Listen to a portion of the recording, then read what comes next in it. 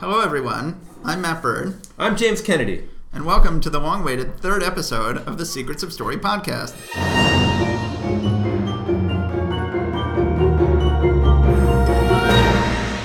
Okay, James, how are you?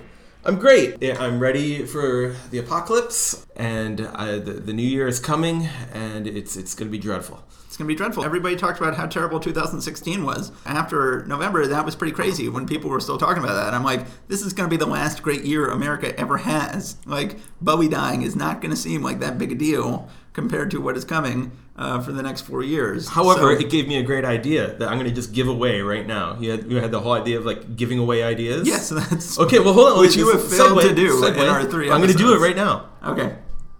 David Bowie. Carrie Fisher, Prince, Leonard Cohen. Who else died in 2016? Notable. All sorts of people. Debbie Reynolds. Uh-huh. Okay, what it is, they didn't die. They were all whisked away to become an Avengers-like super team to fight some great evil that was going to happen in 2017. So it would be the most tasteless and yet the most timeless movie. Just crank it out immediately. Maybe they all go up against Trump. Who knows? Right. But like it's like Bowie was the first to go because he's the one who died in January. So he's kind of like the leader. He's like the Nick Fury of the team. And then like when the various stars died, that was him recruiting them. Like he met Prince in the elevator, and he was like, Prince, it's gonna look like you died in this elevator, but in fact, I'm taking you for my team. Did Prince die in an elevator? Yeah, and that's what makes it so like kind of chilling and like let's go crazy. He says, ain't gonna let that elevator take me down. Oh no, let's go. And he died in his own elevator. I did not know that. That is really creepy. That is really strange. Okay, well, I think that's a great story idea, James. It's not entirely unlike the story idea we'll be discussing today. So, as you may have heard on our previous podcast, today we're going to completely break our format. We did our format twice. That is, we're in the rule of threes. Twice is all you need to establish a pattern. And then the third time you break that pattern. And so we are doing that today. We are following the rule of threes. We've done 2 normal episodes of the show. Even then, we didn't do 2 normal episodes because you didn't present your own story idea to give away in the second episode. So, and the result is that my dumb little Leica idea, which I very publicly threw away in the first episode, just keeps coming back and hitting me in the face because it's all we've talked about on this show. We talked about it the first week. We talked about it the second week. Well, for those now we're without talking context, about it the third week. For those without context, what's the idea? Okay, so I gave away an idea in the first week of the show that what if when Leica the Space Dog was shot into space, he, all we know, all we know is that when Leica the Space Dog was shot into space, that... who is Leica? Like, who shot her into space?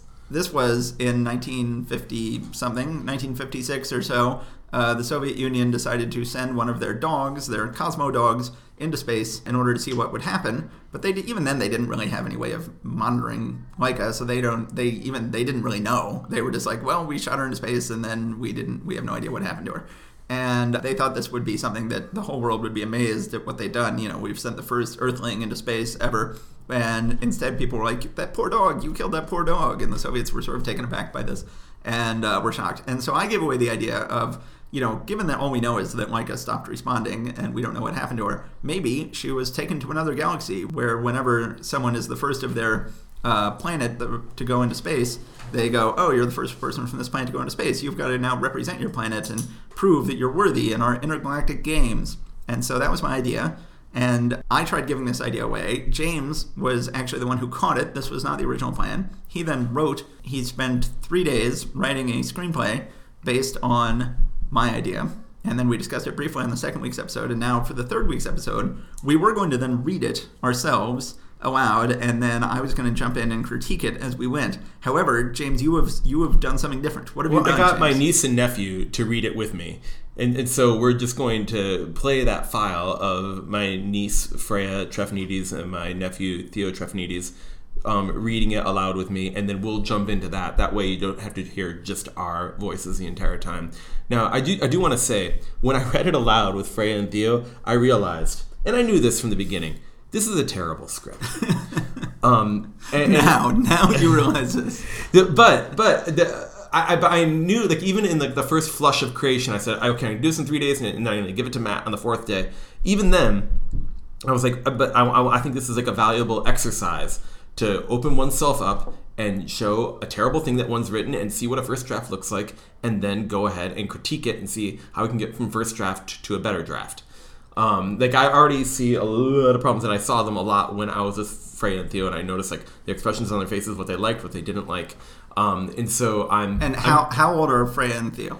She's 18 and he's like 16. 16. So okay. I'm ready to absorb any criticism with good humor and an open heart and an open mind, because I have no dog in this fight. You do have a dog in this fight. The dog Leica is your dog in this fight. Matt, you got me again. I got you again. See, I'm already giving you notes. I'm already destroying you. Okay, so let's go ahead. Okay, here's the thing. The fact that you approach notes as saying, I destroyed you, is like the big Matt Bird problem. I'm going to annihilate you. My helping you is going to destroy you. Everybody who decides to pay Matt to give them notes, remember, this is how he approaches it. He wants to destroy you. I think that's best. You've got to take down your idols. You've got to. I've never been your idol. You got to tear things down to make them better. I think it's true. No, it is true. I do give paid notes, and so this will be a little preview. It's probably going to be the worst advertisement ever for a paid note service. What? No, I was giving you an opening to look like you're a gracious notes giver. Yeah, but I'm clearly not going to be a gracious notes giver over the course of tonight's podcast. And people are going to listen to this going like, oh my God, I would never pay that guy for notes. See, the thing is, like, for James, I'm a little rougher on James than I would be on you, dear podcast listener. So please don't take this personally. Okay, so should we go ahead and listen to this thing, James? Sure, yeah, let's go ahead. Okay, so we're going to hit play. I'm going to play this recording you have made with yourself and your niece and nephew. And then I will, whenever I want to give a note, I will stop, I'll give a note, and then if you want to respond to the note, you can respond, or otherwise we can keep going. And by the way, if I haven't made this clear before now, one of the many problems with this script is that James says I thought it was a feature screenplay. He says, no, it's the first episode of a TV show. Well, I don't even know. Maybe I should make it into a musical. Or maybe it should be a musical. We're gonna improv some songs tonight. Like, whose line is it anyway? We're gonna take out the piano and we're gonna improv some songs. If that's a promise, then I'm really excited. If that's just you with empty snark, then I'm gonna be very disappointed in you. That was empty snark, and it's 70 pages long. It's 70 pages long, and it's 70 dense pages, because when he read it aloud, the file that we're going to be going from is an hour and 16 minutes. It's 76 minutes. This is going to be, I should warn you right now, a supersized podcast. The previous two episodes of the podcast have been around 35 minutes, but if we're working from an audio file that is already 76 minutes, and then we're going to be adding to it, oh dear God, this is going to be long. So you know what? This one might be skippable. This one might be skippable. That's what we're trying to say. Go ahead and skip this one. Go ahead and skip this one. Okay, who's left? You are the ones we love. Okay, we're gonna hit start here. Okay, let me go ahead and get this set up.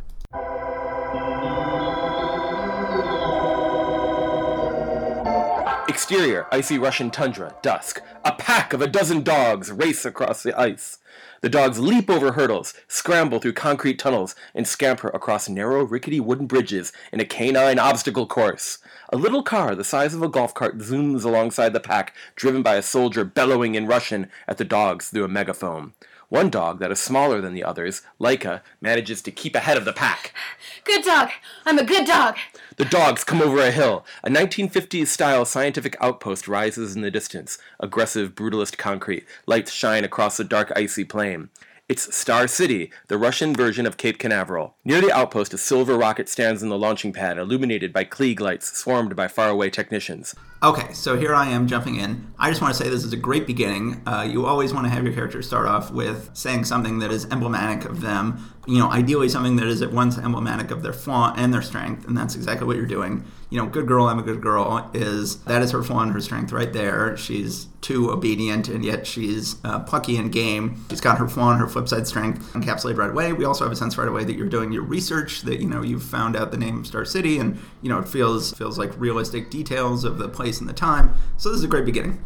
Also, it's a beginning of Silence of the Lambs thing. You say have the hero be engaged in strenuous physical activity when we first meet them. Boom. Boom. Okay, That's a Matt Bird, bam, piece of advice come to life. Come to life. Now let's watch this wonderful thing that I've created turn into a piece of rotten pudding. Fantastic. All right, let's go back to the tape. Leica, startled by the unexpected sight of the rocket, misses a step, stumbles. Other dogs catch up. A blue mouse pokes its head out of Leica's collar. Eyes forward. You're Alpha. Don't let them catch up. Faster. I'm a good dog. You're an amazing dog. Now go! Go! One of the other dogs nearly catches up, snapping at Laika's heels. Tactic 23C. Laika zigzags, her paws kicking up loose ice into the eyes of the heel-nipping dog. The dog falls behind, temporarily blinded. But another dog catches up. 48Q. 7 o'clock. Laika bounds towards an ice patch. The other dog chases. Laika swerves away, causing the pursuing dog to wipe out on the slippery ice. Laika regains her lead. Got this. We've got this. Who's a good dog? A flash! The dusky sky blazes alight as the rocket on the launching pad blasts off. It's blinding flame and gut-rattling noise, causing all dogs, including Laika, to stumble to a halt. The other dogs freak out, cowering and whimpering as the rocket rises. The soldier berates the dogs through his megaphone. Laika alone stares upward, overcome with wondering desire, as the rocket disappears into the heavens. I am. Scene 2. Interior, lab, night. All the dogs are locked in separate cages. Harsh fluorescent light. A lab tech shoves dinner bowls of translucent slime into each cage. Finished, the tech turns out the lights and leaves, locking up behind her. The dogs all slurp their food. The blue mouse squirms in through a crack in an open window. Laika looks up. Their eyes meet. Scene 3. Exterior, the launching pad, midnight. Laika wanders along the smoking remains of the launch. The blue mouse rides along on Laika's shoulders. An open window glows in the distance, presumably the lab window through which they escaped. The ground still feels warm here. You want to get off Earth? You've got to burn through a lot. How would you know? There's so much about me you couldn't even begin to understand. Nah, I've pretty much gotten to the bottom of you. Yeah? What's that? Jealousy. You want to ride my coattails. Coattails? They only send good dogs into space. Scene 4. Exterior, icy tundra on a hill. Later that night. Discarded scientific equipment litters the hill. Laika and the blue mouse lay on the hill, stargazing. They seem so close sometimes, like I could just reach out and take them. They're millions of light years away. Get in a rocket, go ahead. I don't care how fast you go. Speed of light. You won't hit the nearest star for years. You'd be dead by the time you get there. You say that, but I just don't believe you. You're never going to believe anything you don't want to hear. Laika gets up, still staring at the sky. From way up there, I bet you could see everything. The whole world. I'd like to see that. All I've ever seen is this. Blue mouse shrugs. Laika noses around the junk. She finds something interesting and lifts her leg to pee on it. You're not a male. You don't have to pee like that. If you don't pee like them, they won't respect you. So? I'm the leader of the pack, the alpha. It's important. Why is it important? A mouse wouldn't understand. We dogs live in packs. If you're not in a pack, then you're either a pet or a stray. Pets? They get taken care of. Strays? They can do what they want. Being in a pack? Sounds like a bunch of political bullcrap. Always wondering whether you're on top or bottom. On your way up or on your way down. Look! A shooting star! On its way down.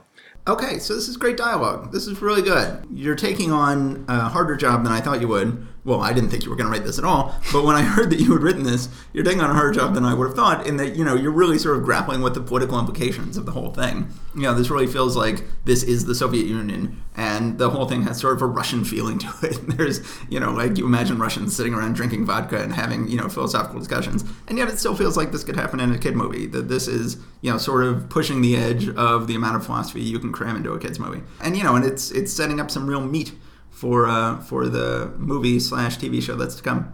And yet, my rereading this, there's not enough jokes early on. Like this is supposed to be a comedy, and there's kind of like this discussion. But when I was reading it with my niece and nephew, I was like, oh, when are people going to start laughing? I think that in the second half there are some legitimately funny jokes, but here there's nothing like that indicates the tone this is going to take later, and I feel that was a problem. Yeah, well, certainly I'm going to be talking a lot about tone as we go on. So yeah, maybe we've already run into the weeds there a little bit though, but I'm enjoying what I'm hearing without holding it to the standard of setting up what might come next.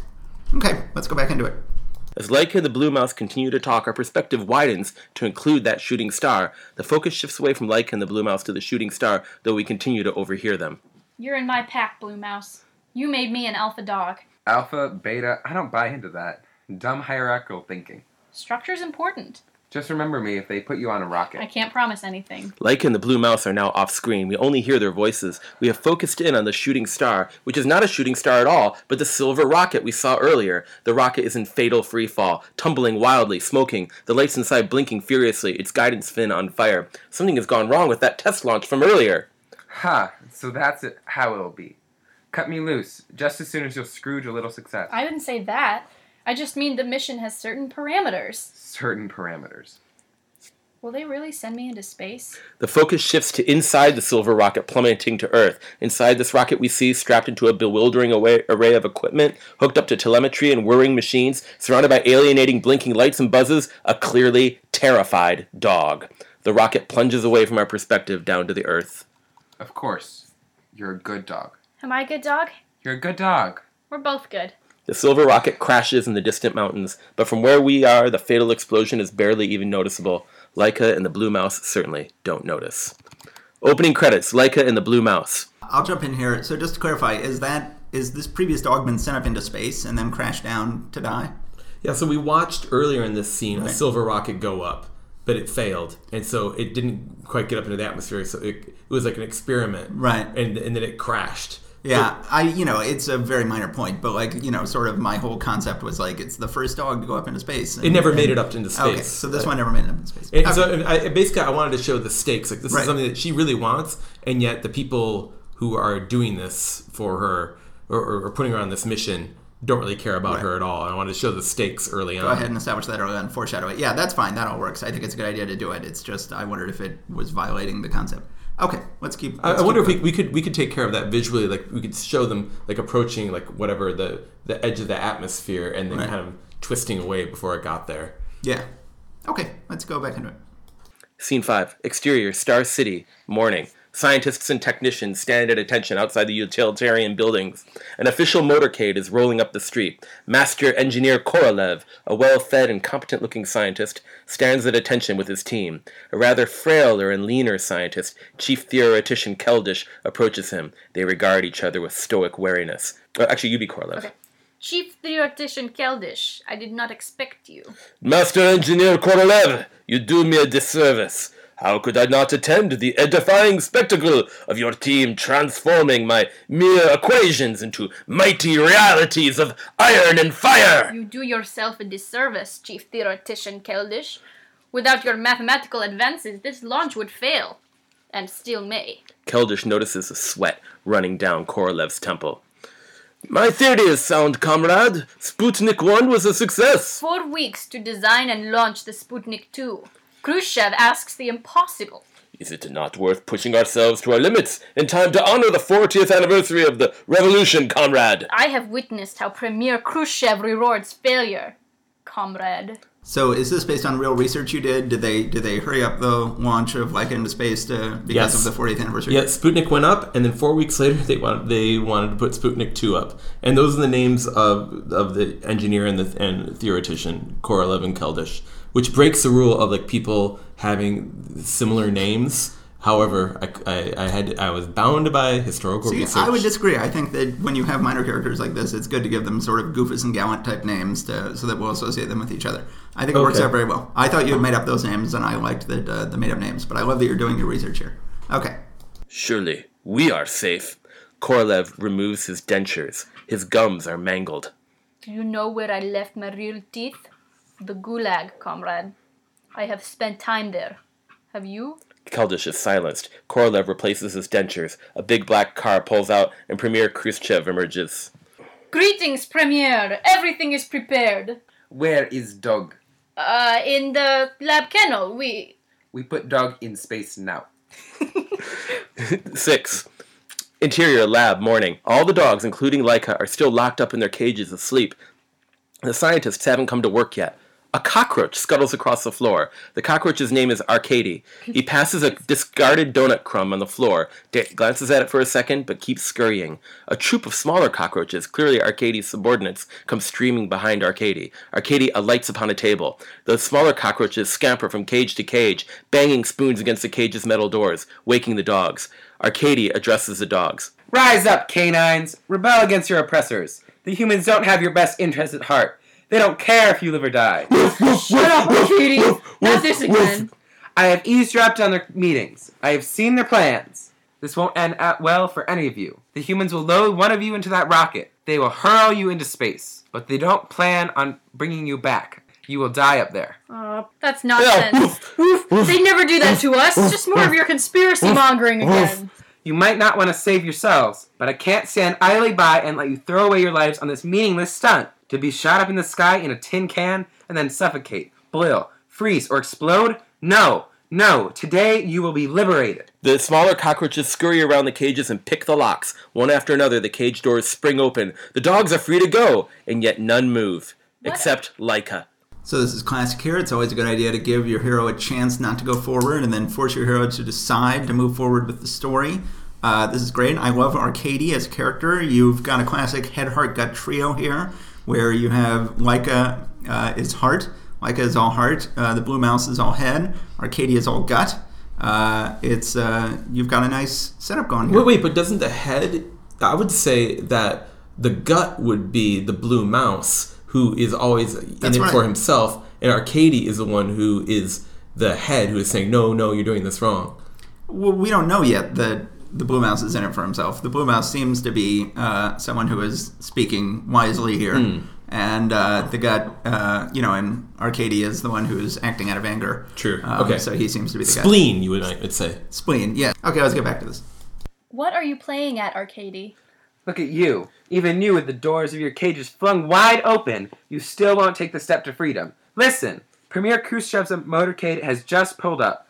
The launch is imminent. Only a few minutes before one of you is chosen for a nightmarish, lonely death in space. Go now. Escape. All dogs look to Laika, their leader, for what to do. To their astonishment, Laika steps out of her cage. Arcady, you've lived at the station longer than us, I know. You've crawled everywhere. You've seen things we've never seen. Is what you're saying really true? I know it's true. For humans, every great undertaking begins with a ritual sacrifice. Just as cavemen sacrificed goats on the crude stone altars of their primeval gods, so humans inaugurate their space age with the ritual offering of an innocent animal to their sky devils. Blood sacrifice is how they think. They need it. It's built into their minds. You truly believe the humans don't have our best interests at heart? No more time for talk. We've opened the back door. There's 1 minute left to escape before any of you is flung into space to die. Go now. Laika seems to consider Arcady for a moment, and then, in one gulp, gobbles the cockroach. The pack of dogs goes crazy with joyous barks. They love this! The other cockroaches are frozen in horror. Thus always to rebels! What is a dog? A dog is loyal. Each one of us was brought into this lab as a starving stray. The humans found me on the streets, eating garbage, thin as a whip, half frozen. The same for all of you, too. And yet the good humans brought us dogs into their warmth, fed us their choicest succulents, treated us like kings, made us into a pack. We are no longer alone. We have each other. And you insects! Is this how you suggest we repay our masters? By deserting them when they need us most? Dogs, is that what we are? Woof, woof, no, we are loyal, woof. We are proud to explore space, side by woof, side, woof, with our masters, woof. And that is why you cockroaches will now lock us all back up in our cages, just as you found us. Arcady is not the first cockroach I've had to eat. I've eaten far worse in the frozen alleys of Moscow. Perhaps he will not be the last. Lock us up now. So this is great. We've got our false statement of philosophy here with what is a dog? A dog is loyal. We've now established how far this character is going to have to go. You're getting into a little bit of a problem in terms of your hero is a little overly naive. We're getting a little too far ahead of the hero. You know, it's pretty obvious to us that both the Blue Mouse and Arcady are giving good advice and that Laika is wrong. But then you pull out of it when you have Laika do, again, this wonderfully willful thing. We love our heroes to be willful, and eating the cockroach is a wonderfully willful thing. When I was first reading it, I thought, it's a shame, though, because you had this great head-heart-gut combo, and now Gut was seemingly eliminated because Gut's been eaten. But, of course, he turns out to be a true Gut hero because he goes in and out of the gut. I'm going to go ahead and Spoiler alert. Spoiler alert. He will later be regurgitated and will enter back into the screenplay, and I'll be very happy when that happens. But I do think you're already starting to get a little long here. That scene was a little long and a little similar to the previous scene. So, what page are we on now at this point? We are on page 10. Page 10, yeah. So we need to be off. We definitely need to be off planet by page. We should really be off planet by page 10. I think this is a problem of like a novelist trying to write a screenplay. Yeah. I just think, dialogue. Well, that just means like there's a clear plain, and I've got a great horse, and I'm ready to run. Gallop, gallop, gallop, gallop, gallop, and I don't know when to stop. Yeah, but and it's all good dialogue. So First draft. It's very, very hard to stop writing a scene when it's still going well and the dialogue is still good. And it's even harder to cut that scene later. But let's keep going. The smaller cockroaches, terrified, lock up all the dogs again. Leica hops back into her cage and watches closely as the cockroaches lock them back in. The cockroach tasked with locking in Leica hesitates. What is it? Do it. You just ate my father. Leica is taken back only momentarily. If you truly believe what your father said, then take your revenge. Lock me up. If he was right and I am chosen, then in a few hours I'll be suffering that nightmarish, lonely death in space. So condemn me to execution now if you believe his words. And if you have the guts. The cockroach stares at Leica and slams the door and locks it. You're making a big mistake. You know why you'll never visit the stars, cockroach? Because you have no vision, no spirit. You're suspicious and mistrustful. That is why you'll stay forever earthbound. Footsteps down the corridor. Human voices. Goodbye. Scene 7. Interior hallway near lab. Morning. Khrushchev strides ahead with Korolev and Keldysh, who speak to each other in clipped undertones, sotto voce. You believe you have the advantage of me, Master Engineer Korolev? Whatever could you mean, Chief Theoretician Keldysh? I admit your gulag anecdote had a certain bite. But as I see it, my own time under interrogation to Premier Khrushchev's secret prisons was a sight more excruciating. Keldysh pops out a glass eye, rolls it around in his hand, and pops it back in. To replace the eye personally gouged out by Khrushchev himself, Master Engineer Korolev. Perhaps you think you shock me, Chief Theoretician Keldysh, but I forgot to mention that I can stomach much worse. Korolev discreetly rips open the bottom of his buttons of his shirt, revealing an iron midriff. He raps it smartly with his knuckle, causing a hollow metallic sound. My entire digestive system rebuilt with genuine Yekaterinburg steel. The same steel used by the jealous West for their Eiffel Tower and Statue of Liberty. To have my own abdomen partially rebuilt with Soviet industrial ingenuity almost makes me wish to thank Khrushchev for setting those wolves on me to rip out my bowels. You may think I'm falling behind, Chief Engineer Korolev, but I have something to show you. An exotic disability from when Khrushchev was personally torturing me. That will make everything you've said take a back seat. Shall we retire to the men's room and get to the bottom of it? Soon both Korolev and Keldysh hold each other's eyes combatively for a moment. Then, curtly, they separately signal their assistants to take over. They leave for the men's lavatory, walking in step.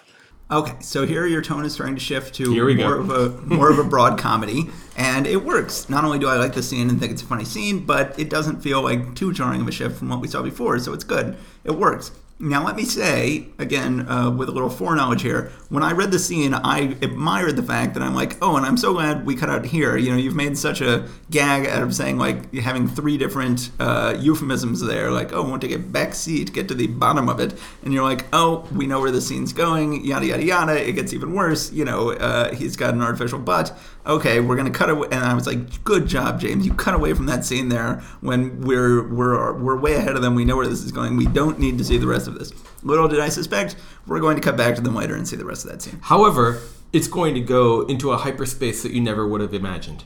A hyperspace that I would have hoped it would not. Yes. Okay, let's go. But for now, we're cutting away from that scene, which is great. So let's go back to where we were. Scene 8, interior, lab, morning. I know. So dumb. I love it, though. 8, interior, lab, morning. Leica hears the footsteps of the technicians and Khrushchev coming closer. She is more and more excited. They're coming. It's really happening. Khrushchev and the technicians enter. Which is Doug? Give me Doug. A nervous technician unlocks Leica's cage and lifts her out. The technician gives Leica to Khrushchev, who holds Leica out in front of him with fully outstretched arms. Khrushchev and Leica gaze into each other's eyes. Khrushchev kisses Leica on the nose. Good dog. Leica looks elated. All the other dogs bark happily. Khrushchev leans in closer to Leica. He hooks a little black box with a red button, like a tiny garage door opener, onto her collar and whispers in her ear. Just in case. In the hubbub of the bustling technicians and barking dogs, Leica barely seems to understand. The last would-be liberating cockroaches creep away. So that's great. You've inserted a little mystery box into your screenplay. You've got a little thing that will pay off later, but we'll be encouraged to forget about, and then it won't come up when we forget about it and come up at the exact right time. But this is great. By the way, I would say we're on page 13 here, and the next scene should be the rocket takes off. This is you've set up everything you need to set up. We've got all our characters here. I don't need to spend any more time in the Soviet Union. Agreed. But unfortunately, we will now have the next several pages. However, this next scene might be the best scene ever written. It might be. You never know. Okay, let's go ahead and listen. Scene 9. Exterior, the launch pad, day. A gigantic rocket is on the launch pad. Technicians dart back and forth with last-minute preparations. The Blue Mouse scampers from place to place in agitation, sneaking and spying. This is happening. It's really happening. This is it, Laika. Interior, prep room, day. Laika is being prepared for launch, surrounded by physicians poking her with syringes, shoving intravenous tubes into her, grabbing her jaw and examining her teeth, strapping her into a leather spacesuit-like harness, hooking her into telemetry wires and biometric equipment, squeezing her into a small padded barrel contraption. Laika looks absolutely thrilled with all of it, tail wagging, dream come true. Laika is carried out of the prep room and loaded into a car.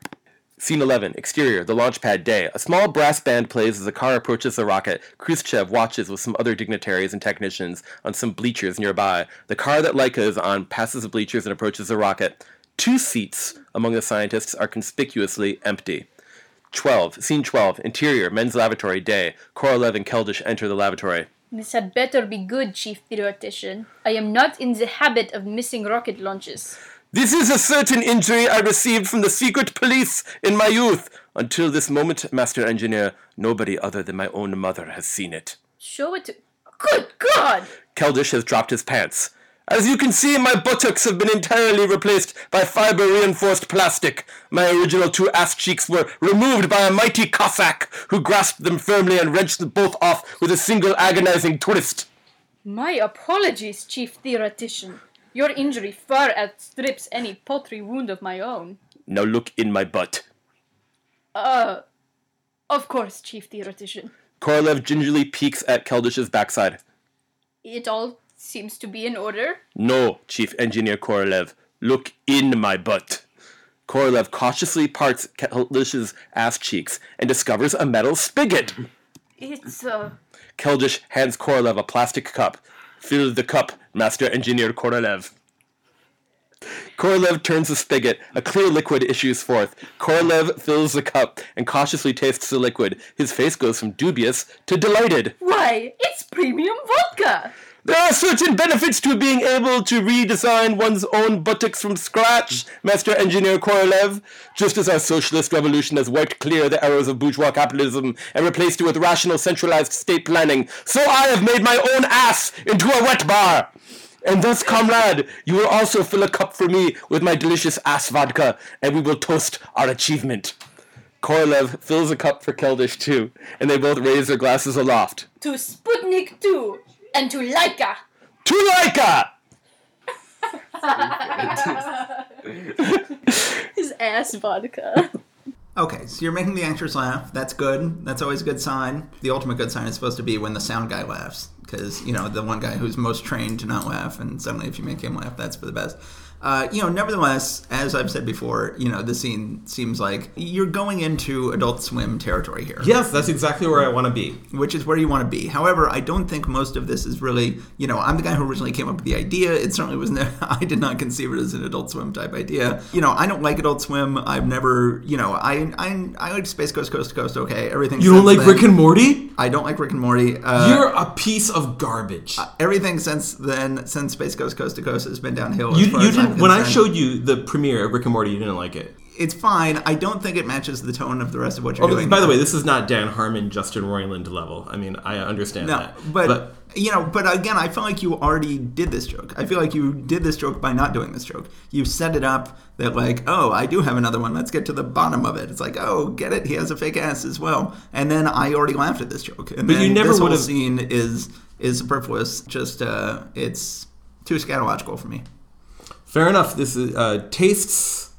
There are different tastes for different people. I think the phrase goes. And more importantly, if you stroke different people in different ways, you get different reactions. Well, I think we're getting too Adult Swimmy. Yeah, and also more importantly, we're just over time. We gotta get off this planet. We gotta get out into outer space. If I had to delete anything from this script, this would be the last choice. If the whole script had to be just this scene, but stretched out to 22 minutes, that's what I would keep. You know what they say? They say always leave in all of your darlings. That's what they say, don't they? Touche.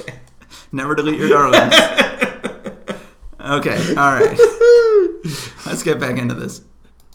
Scene 13, exterior, the launch pad day. The brass band plays in the background as technicians load Laika in the rocket. Laika looks excited and happy, but a little nervous. Is this really happening? The technicians give Laika one last pitying glance.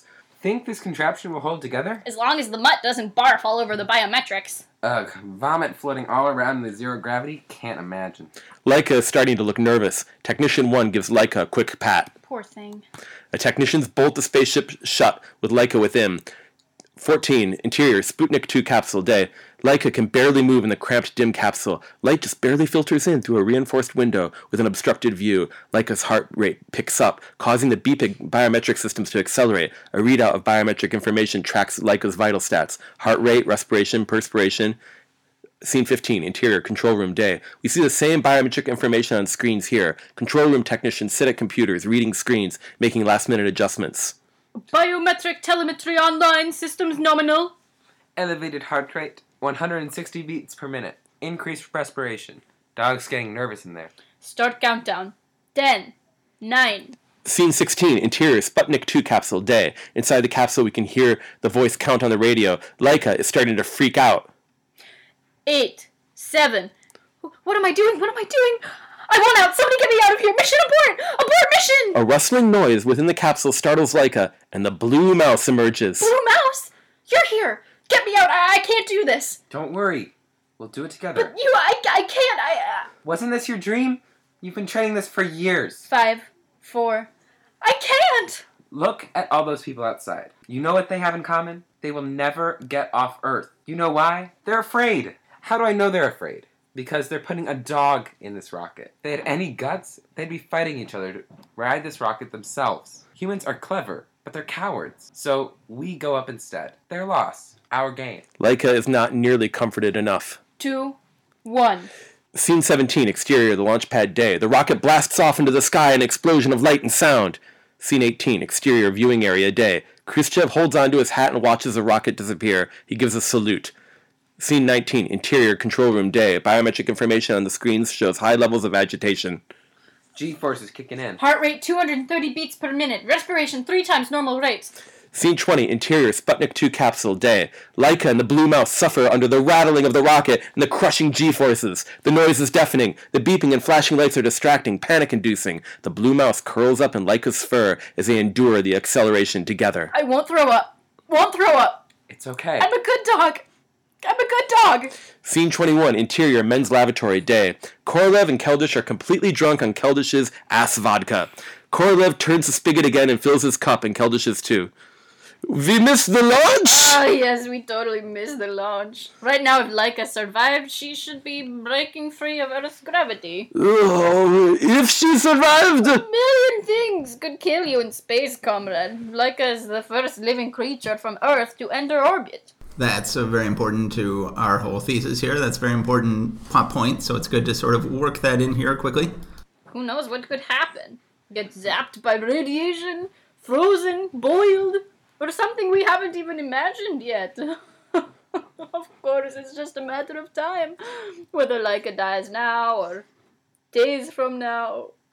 She was a great dog. She never deserved it. She was a great dog, that Laika. Come, Master Engineer. They embrace awkwardly as Korolev sobs. The spigot of ass vodka drips. A loudspeaker crackles to life and a voice speaks. There is also a rhythmic, insistent alarm sound in the background. Master Engineer Korolev. Control room. Engineer Korolev. Control room. Scene 22, exterior, above the Earth, space. The Sputnik 2 hurtles away from the Earth, but bends its path according to gravity, settling into orbit. We continue to hear the insistent alarm sound that means something has gone wrong. Scene 23, interior, Sputnik 2 capsule, space. The alarm continues, along with a racketing mechanical noise that doesn't sound good. Laika attempts to twist around, but can't escape her tight straps. Blue mouse floats freely around the capsule in zero gravity. The rocket's broken. We're gonna die. You're the captain of the ship. Get a hold of yourself. Act like a captain. Leica attempts to control herself. I need a status report on that noise. Go check it out, Ensign, and come back with a full report. Yes, sir. Blue Mouse swims through the air, floating through a hole behind Leica's chamber and squirming into the back machinery of the rocket. Interior, Sputnik 2 engine room, space. The Blue Mouse discovers a tangle of wires seem to have been wrenched free of their proper places in the agitation of takeoff. Smoke! Sparks! Everything seems broken and crazy. Small air brakes getting larger. Blue Mouse is floated in confidently, but now regards the wrecked machinery with real worry. What's going on back there? Scene 25, interior control room, day. The technicians are worried about the malfunction too. Lights and alarms. Korolev and Keldysh stride in, all business. Status report, Technician Vasilyev. So this has already been said, but I would just like to say none of this is necessary.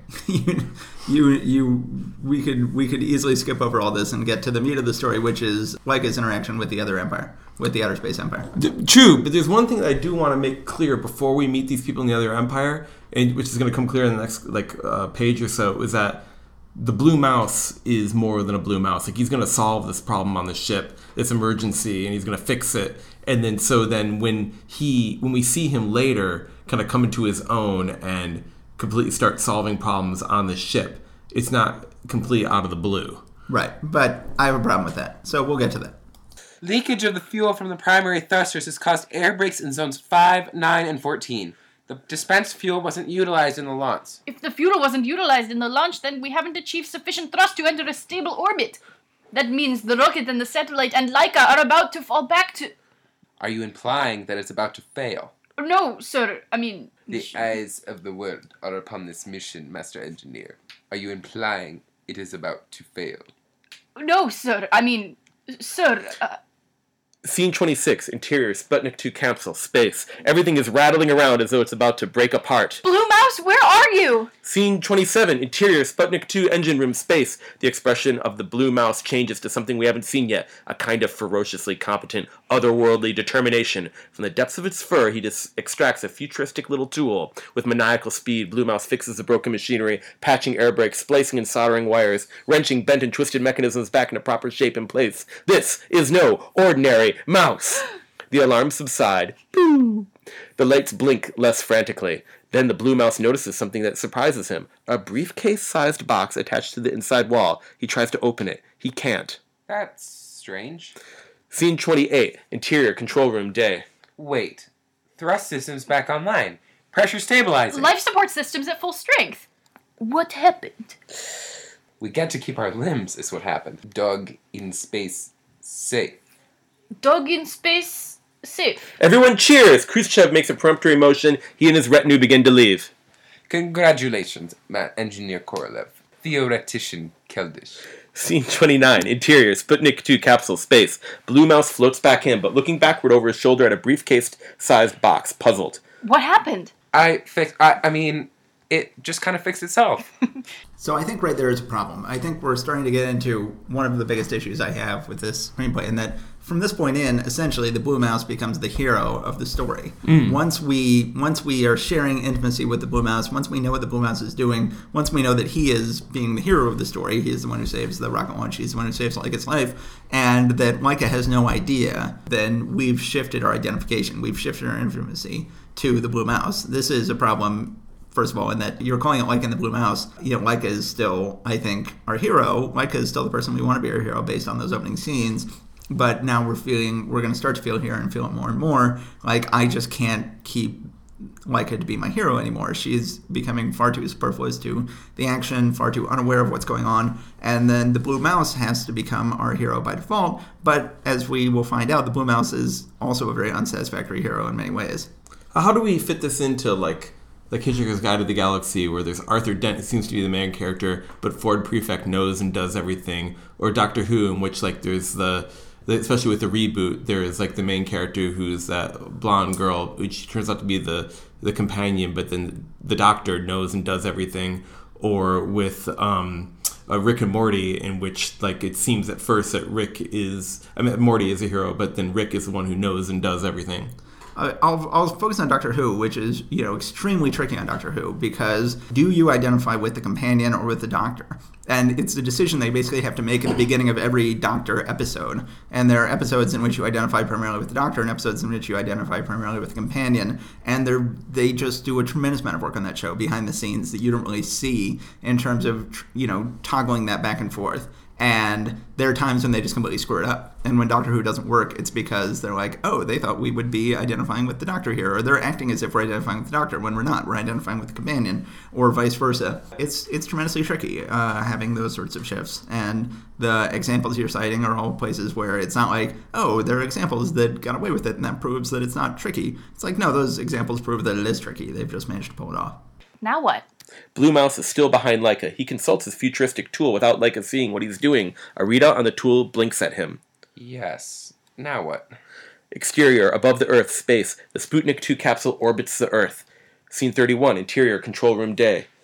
Now what? Science, comrade. Onboard Geiger counters detect charged particles. Spectrophotometers measure UV and X-ray emissions. We monitor Laika's vital statistics until... Until when? I expect the animal will survive 10 days.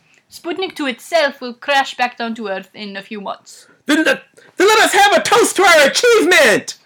Keldysh begins to take off his pants, but Korolev subtly motions him to stop.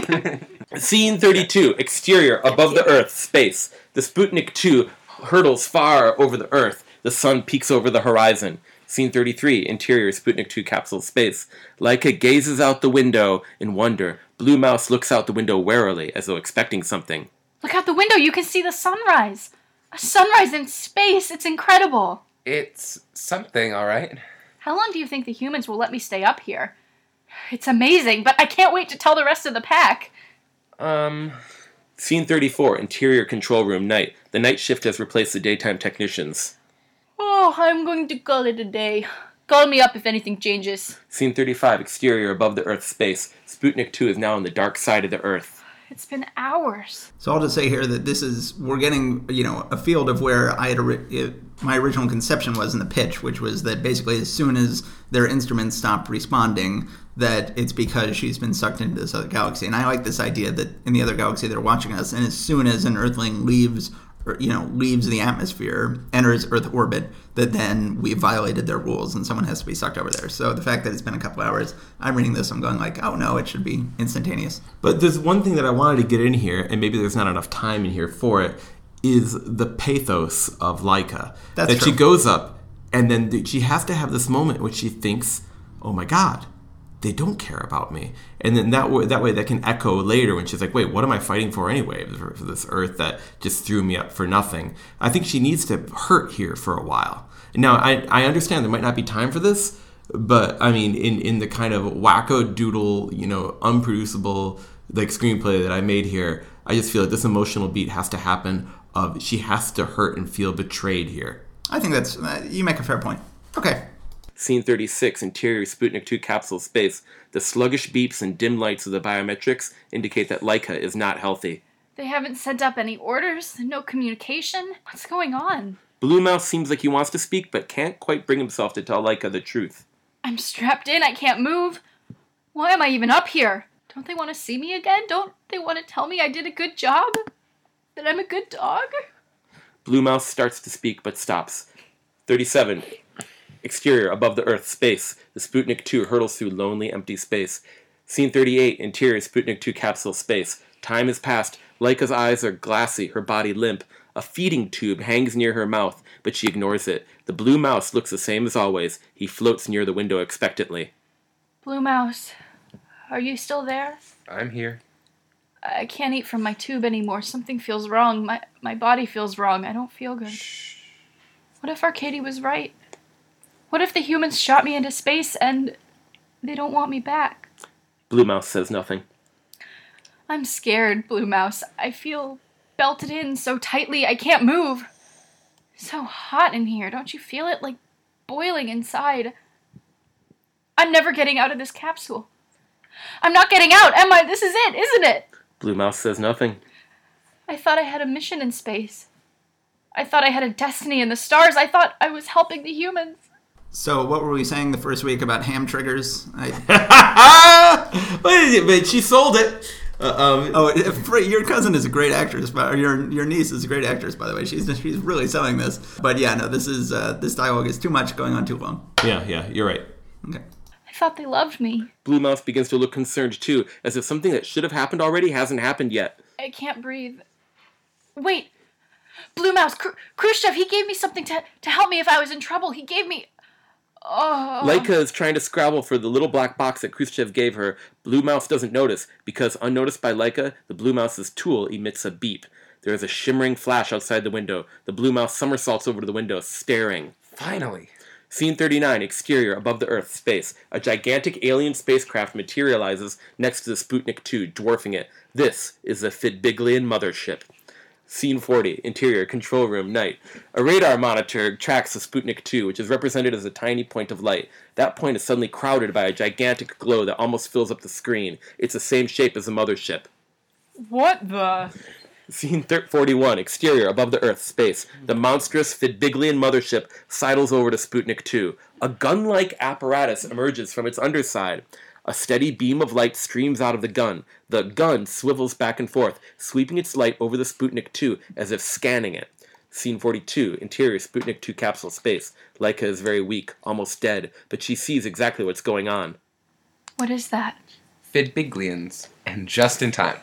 So we're starting to get into this issue that you have taken my idea, which I pitched, and you have rewritten it to become The Hitchhiker's Guide to the Galaxy, which is... Remember I said the way that it would work is if it was a Vonnegut or a Douglas Adams idea. Which you have taken to heart. I feel like that we're going to run into several things that are too similar to Hitchhiker's Guide to the Galaxy here. But just in general, again, I feel like you've got this problem of if this is all the Blue Mouse's idea, if the Blue Mouse is the one who signaled them, then we're getting away from the core concept. This core concept that you have this evil empire that is always triggered by being the first in space. That's the whole reason this screenplay is about Laika. That's the whole reason we're doing Laika, because Laika was the first Earthling to go into space.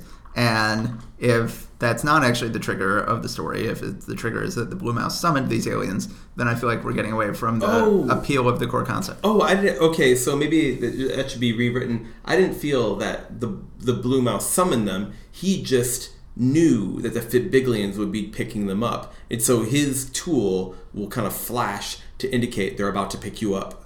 Okay, that wasn't clear to me. Okay, so I guess in general, like if you're going to do comedy, it can't be an evil empire. It has to be an incompetent empire. Evil empire is rarely funny. Incompetent empire is always funny. I don't know. I think evil can be funny.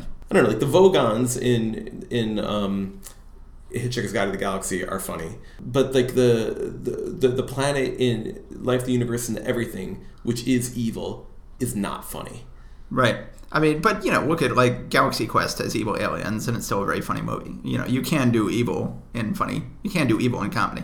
Scene 43, exterior, above the Earth, space. The gun-like apparatus retracts back into the mothership. A door just above the gun-like apparatus opens.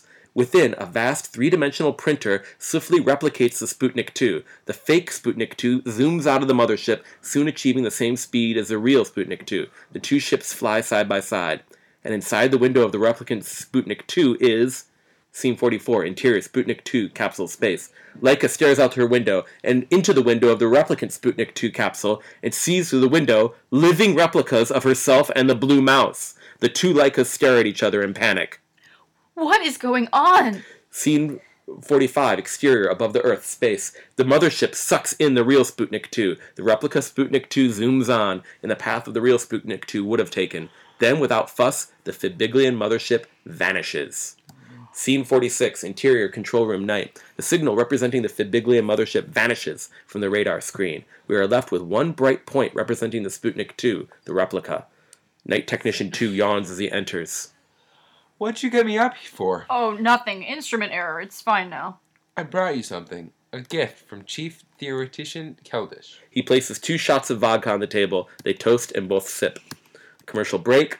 Oh my God, was that your first commercial break? Yes, it was. We're on first draft. We're on page 28. Yeah. We're on page but 28. What about my lush novelistic detail? That must have pushed us through, a couple extra pages. It did indeed. Unfortunately, you've got to, when you're writing TV, if this is intended to be TV, then you've got to think about your commercial breaks more. You've got to, it's hard. It's hard to say, like, oh, I'm going to hold myself to page numbers while I'm writing because, well, why not just write it long and then cut it short?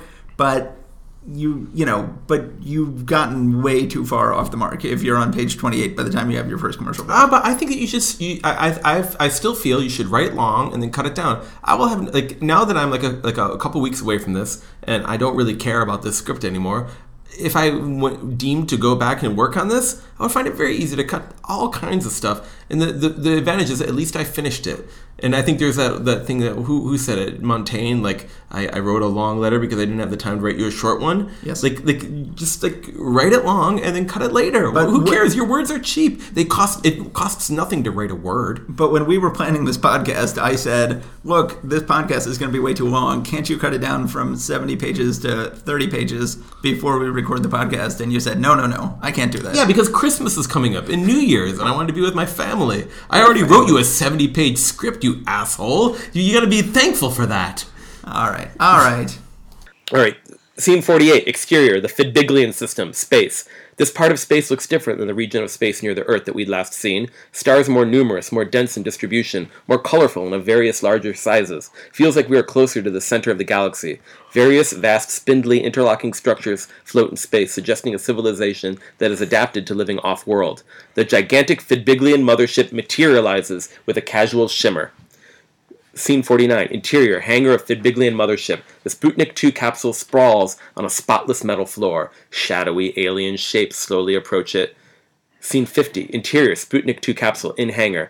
Blue Mouse furiously bites open the harness that keeps Laika in her seat. Outside the window, ominous silhouettes approach. The penny has dropped for Laika. I knew it! I knew there was more to you than you were letting on. I thought you'd gotten to the bottom of Well, me. I just meant that... That I wanted to ride on your coattails. I did. Gotta go. Go? You'll be fine. But don't tell them I came with you. Say you were alone. It's your best chance. What are you? Laika, I'm a blue mouse. How many other blue mice have you met on Earth? You do the math. Blue Mouse chews the final restraints loose. Laika can now get out of her harness. Blue Mouse removes one of the patches he'd used to block the air brake, revealing a mouse-sized hole, and squirms out. Laika is alone. The hatch of the capsule rattles. Laika's eyes widen. The hatch is wrenched off. Laika stares up, shocked as ominous shadows close in on her. Scene 51, interior, corridor of the Fidbiglian mothership. The blue mouse scampers down the corridor. A bunch of Fidbiglians round the corner, deep in conversation. The Fidbiglian aliens resemble upright slugs, a little larger than humans, with two wide eyes on stalks and a long snout-like mouth. The blue mouse hides, watching the aliens pass by. When the coast is clear, the blue mouse trots to a computer console. He sticks his futuristic tool into it. Information flashes across the screen. The blue mouse reads, absorbed, but freezes when a voice booms from behind him, and a shadow rises up over him. I'm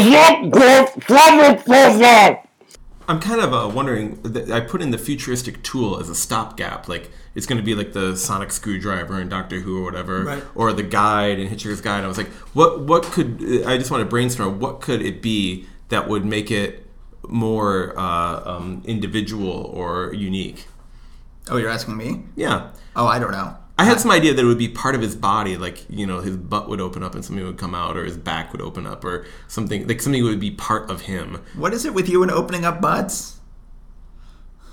Hold on. Let's let that long silence linger for a little while longer, and then, as it gets more and more awkward, go right back into the script. All right. Scene 52, interior, Sputnik 2 capsule. Laika shrinks back. The three monstrous Fidbiglian emissaries close in. The middle Fidbiglian puts its mouth tube on a necklace-like apparatus and speaks. Flarg, florg, flarg, flarg. Laika looks more confused. The Fidbiglians glance at each other discomfited. One of the side Fidbiglians gargles nonsense advice to the middle Fidbiglian, who twiddles knobs in the necklace apparatus and speaks again, translated through the apparatus. Congratulations, Earth organism. Be at ease. We are welcome to this location. Acknowledge greeting with a remark. Thank you? There is a moment while the apparatus translates. You have expressed gratitude. Now we will tell you statements. You are the first living organism to leave planet Earth. Is this a truth or a falsity? State now! Laika begins to regain confidence, realizing the magnitude of this moment. Yes. I am the first organism to leave Earth. I understand statement. Now I tell another statement. Many planets also put living things in space, but Galactic Empire lives in organized way. When new planet puts living thing in space first time, we must test planet. Test? Fibiglians hurriedly confer, regroup, and address Laika again. Your planet is clever enough to build the spaceship. Therefore, your planet is clever enough to maybe cause problems in our harmonious galactic empire. Good planets with spaceships can live in galaxy. Bad planets with spaceships must be destroyed. How do you tell the good planets from the bad? Test. Test? Okay, so now here we are. We're on page 31. We've gotten to the heart of the idea. This was the idea that was pitched to you. You have returned. You have done your number one job, which is capture the heart of the pitch. You have created this central idea, and I think it works. I think at this point, we're firing on all cylinders. Like I said, I think this should be on page 15 or so instead of page 31, but I think that this is the basic idea. Of course, I think it works. It was my idea in the first place, but I think it's good. I agree 100%. This should be shorter. It should be much shorter, and I think it should be funnier earlier. Sure. If I had to do it over, like I would have more jokes earlier. I would have jokes in general. Like when you look at the joke density of Rick and Morty's script, it's like 5 jokes a page. Oh, yeah. It's incredible. But I think I can't help but feel that when they wrote their first drafts of any of these things, there were not as many jokes per page. Yeah. And you just have to find a way to funny it up. I don't know. I'm trying to figure it out. So this is the best I can do. And then maybe once you have a structure in place, then you can kind of hang the jokes off of it. Yeah, totally. Okay, great. Scene 53, interior corridor of Fibiglian mothership. Blue Mouse is cornered by Fibiglian guard, who looms over him. The guard gargles and howls at Blue Mouse, who merely stares back. Fibiglian guard activates his own translation necklace. Who are you? You're not authorized to be here! Blue Mouse points his tool at the necklace. The necklace crumples. The necklace chain breaks. The crumpled translator thunks to the floor. Then Blue Mouse begins fluently speaking in Fibiglian language, without any use of the translator. My authorization comes from well beyond your ken, Private. Smarten up. Smooth out that lapel. Clearly, discipline has slipped since last inspection. Inspection?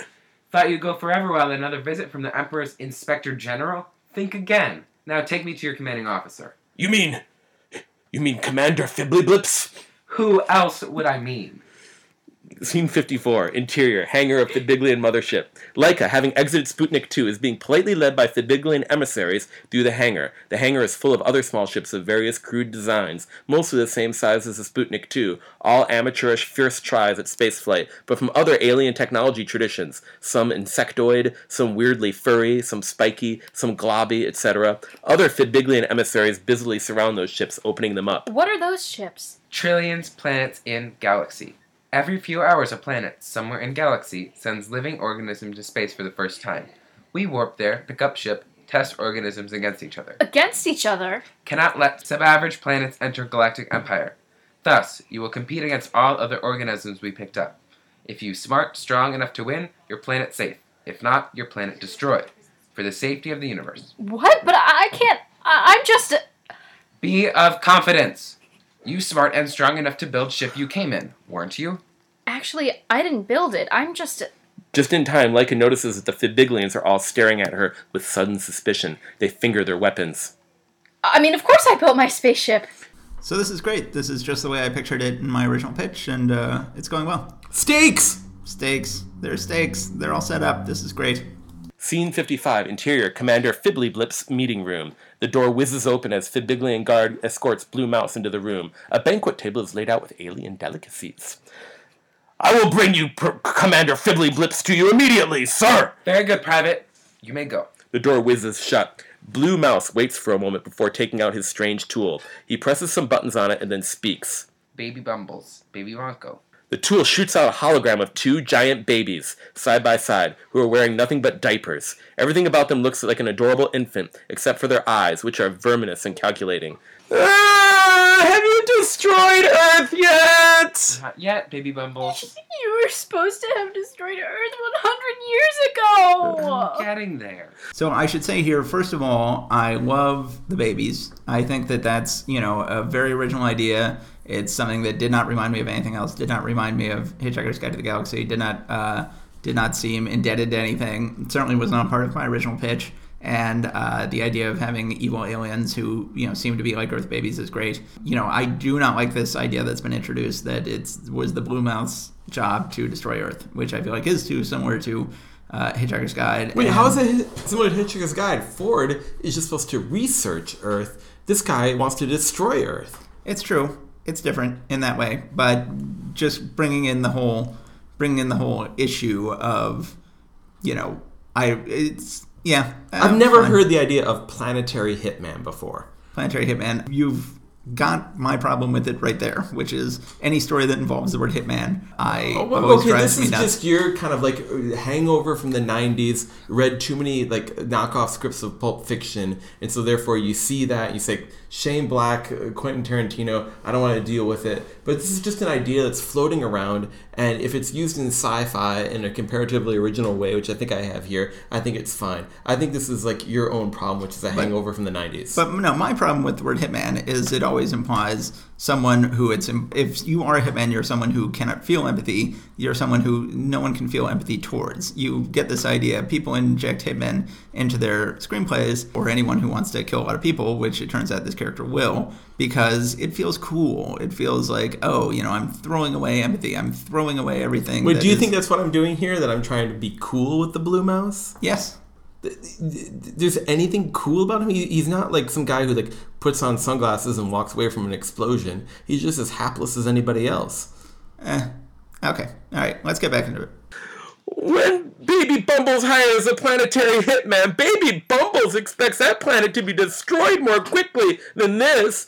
Don't tell me you've grown fond of that planet, Blue Mouse. Shut your baby mouth, Baby Bumbles. I'm a professional. I've destroyed dozens of planets, but I do it my own way. You hear? I'm upset. I'm an unhappy baby. I'm a sad baby. Are you a sad baby too, Baby Bunko? That I am, Baby Bumbles. I'm a sad baby. I'm so sad I'm going to cry. Wah, Baby Bumbles. Wah. Don't cry. I'll destroy your stupid planet. Just give me time. The Fidbiglians will hear you. I can't afford planet-destroying machine. I told you that when you signed the contract. I pivot off what already exists. Get others to do my work for me. That gives us all deniability. But I made a poopies in my boo-boo. Who's gonna be my mom? Earth destroyed and I want my binky. Give me my binky, Blue Mouse. I can't give you a binky. I'm millions of light years away, and we're communicating by hologram. How are you gonna do it then, Blue Mouse? How are you gonna destroy the Earth? It's already happening. Listen, I made sure the Earth's first stab into space was noticed by the Fidbiglians. Who are the Fidbiglians? I wanna go home. I don't wanna talk about Fidbiglians. Shh, Baby Bumbles. Don't cry. The Fidbiglians are a recent discovery of mine. A small-time race of six-dimensional creatures. Apparently, they've taken upon themselves to do intelligence tests of whatever planets they've just made the leap into space. They gather the first organisms to leave those planets and test them against each other. Make them do games and stuff. I don't know.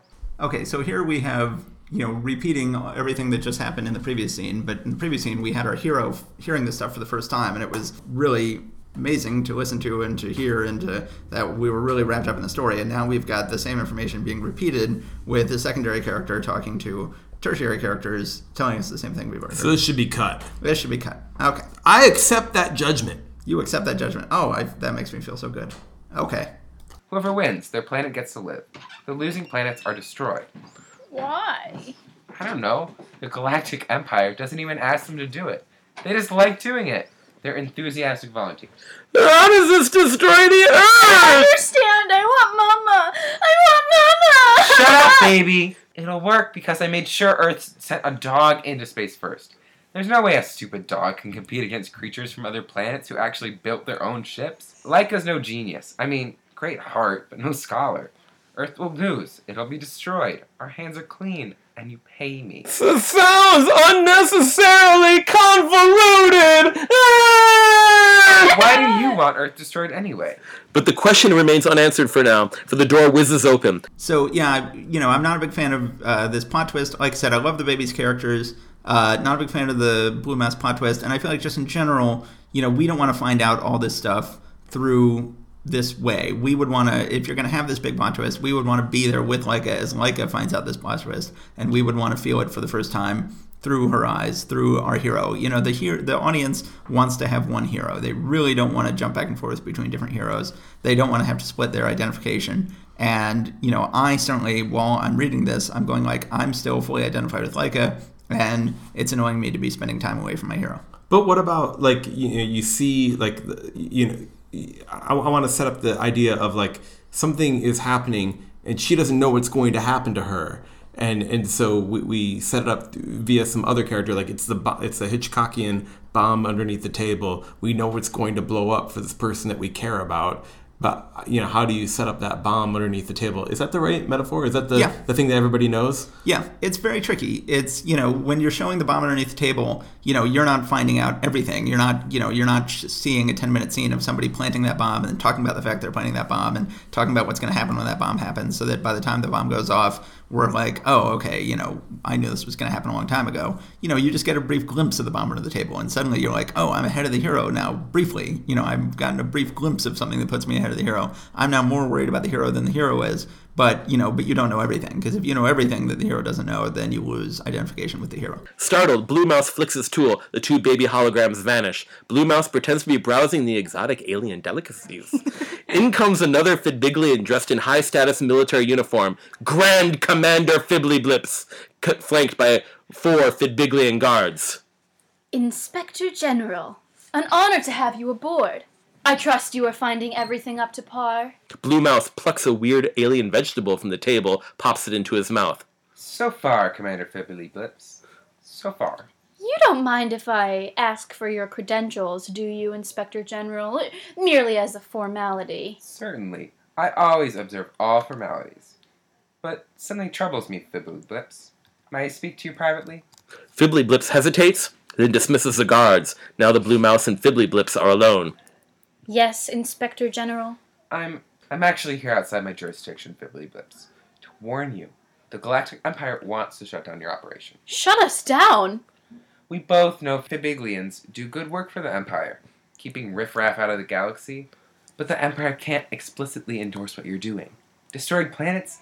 It's necessary, obviously, but politically, it's a non-starter. They can't handle the truth. You know that. I know that. So that's why I'm here, unofficially. Okay, so this is starting to feel like Dune. There's a lot of politics going on. It's true life national pain. It's what you ask for. It's like people trying to keep other people out of places. Yeah, but it's a self-appointed Minutemen guard trying to patrol a border. It's real life national pain. It's right in your checklist. We've been away from our hero too long. There's too much geopolitics. It's starting to feel like Dune. It's you gotta wrap this up. Matt Bird, you're right. Thank you. Okay, now Matt, I think you can take that and use it as like a sample, and you can plunk it anywhere you want in the podcast. And from now on, for the history of the podcast, I'm just going to put you on a loop saying, you're right, you're right. Matt, your dreams have come true. I've given you the keys to the kingdom. Wonderful. Okay, let's get back into this. Unofficially. I think we understand each other. Help me, help you. We've got a good thing going here. I can advise you on how to keep it going, but we gotta keep this visit off the books. I get you now. Thank you, Inspector General. It is most considerate. I believe in what you do. You're the unacknowledged heroes. Here. I keep telling people that. You really get me. Scene 56, interior, locker room in Fidbiglian mothership. Fidbiglian tailors are readying Leica with a custom-fitted athletic uniform. Other Fidbiglians' attendants buzz around. A Fidbiglian trainer demonstrates to Leica a variety of weapony sports implements. He demonstrates to her a thing like a metallic mushroom corkscrew. This is your standard Fosbopper L5 QRT. We're in the swoop zone of the cork sign. You can use this to glorpy borp up your opponents. But as you can see, Fidbiglian trainer does a complicated series of cocking motions on various parts of the gun, then pulls the trigger, causing a disgusting torrent of neon neon, veiny goo to vomit out of the gun, splooging all over the walls. That kind of Flarkonian maneuver won't earn you many glob flarps in the Werb cycle, let me tell you. This little next one is a mischievous little fella, technically called the Grunvorp Who'snit 4000, but most of us just call it the Grunwho's 4K. The Fidbiglian trainer has put down the Fospopper and is picking up the Grunwho's when Leica interrupts. When am I going to meet the other contestants from other planets? The contestants never meet beforehand. You're not here to make friends. I wouldn't mind making a few new friends. You're here to compete! Right. Who's gonna be the alpha? Right. Who's gonna be the cleverest, the strongest? Who will win glory for themselves and citizenship from the Galactic Empire for their planet? I will! You can do this! I can! Tell me again about the Grunwho's 4K! That's the spirit. Yeah, okay, so you hold it like this. Give me that! Leica swipes the Grunwho's 4K from the trainer and begins firing it with wild abandon around the room. Pastel lightning bolts zing out like a machine gun, ricocheting off the walls with chaotic chiming noises. Yeah! I can do this! I'm a good dog! We got a winner! Let's get out there and meet your opponents. Yes, all the other organisms intelligent enough to design and build their own rockets, and daring enough to fire themselves into the unknown, and evolved enough to take the next step into space! Leica's confidence wavers, remembering that she is here under false pretenses, but she steels her nerves. A faraway whistle blows. Time to move! I can't wait to meet them. The trainer and Leica sprint down the hallway. A door swings open into a vast arena, surrounded by spectator stands, packed with Fidbiglians. All around the arena, other doors are opening, and other creatures, vague in the distance, also entering the arena. Leica sees the other creatures, although we don't see them yet. She stops, shocked. They're all... they're all... James indicated for me to stop. Why should I stop? Oh, you haven't talked in a long time. I mean, what's wrong? It's good things. It's good. Things are going along. They're moving. No notes. Let's keep going. Jesus.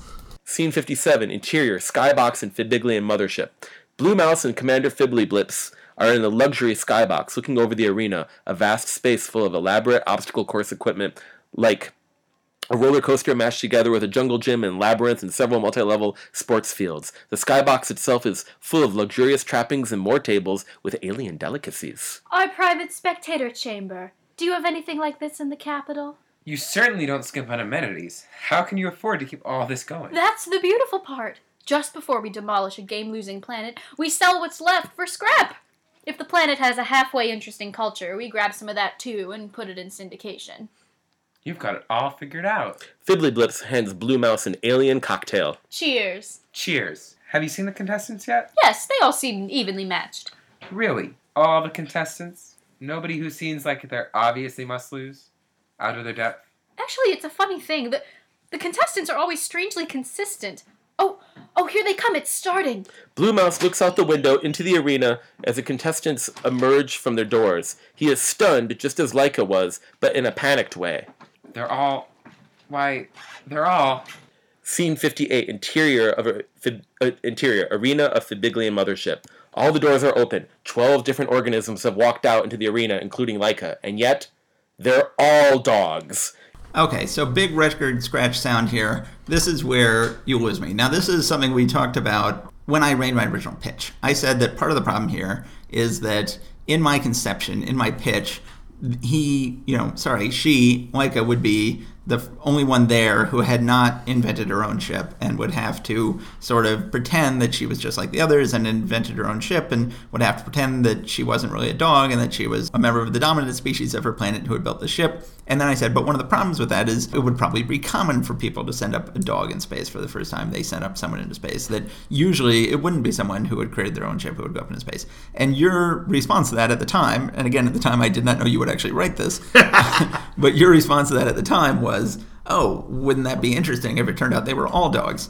And kind of like in Harry Potter, when Harry goes to Hogwarts, everybody there is not an 80-year-old wizard, but they're all kids just like him. But it violates the whole concept. We're straying very far from the original concept here, which is that, again, I feel like, and the problem here is that we're taking the onus off of the hero. I think that, the hero has to be behind the eight ball the whole time, and if they're all dogs, then most of the conflict of the story is gone, as far as I'm concerned. The conflicts of the story should be driven by the fact that she has to pretend that she built this thing, that she has to, the very concept here is that they take the first being to leave a planet on the assumption that this being will be a representative of that planet and will be able to compete in these games.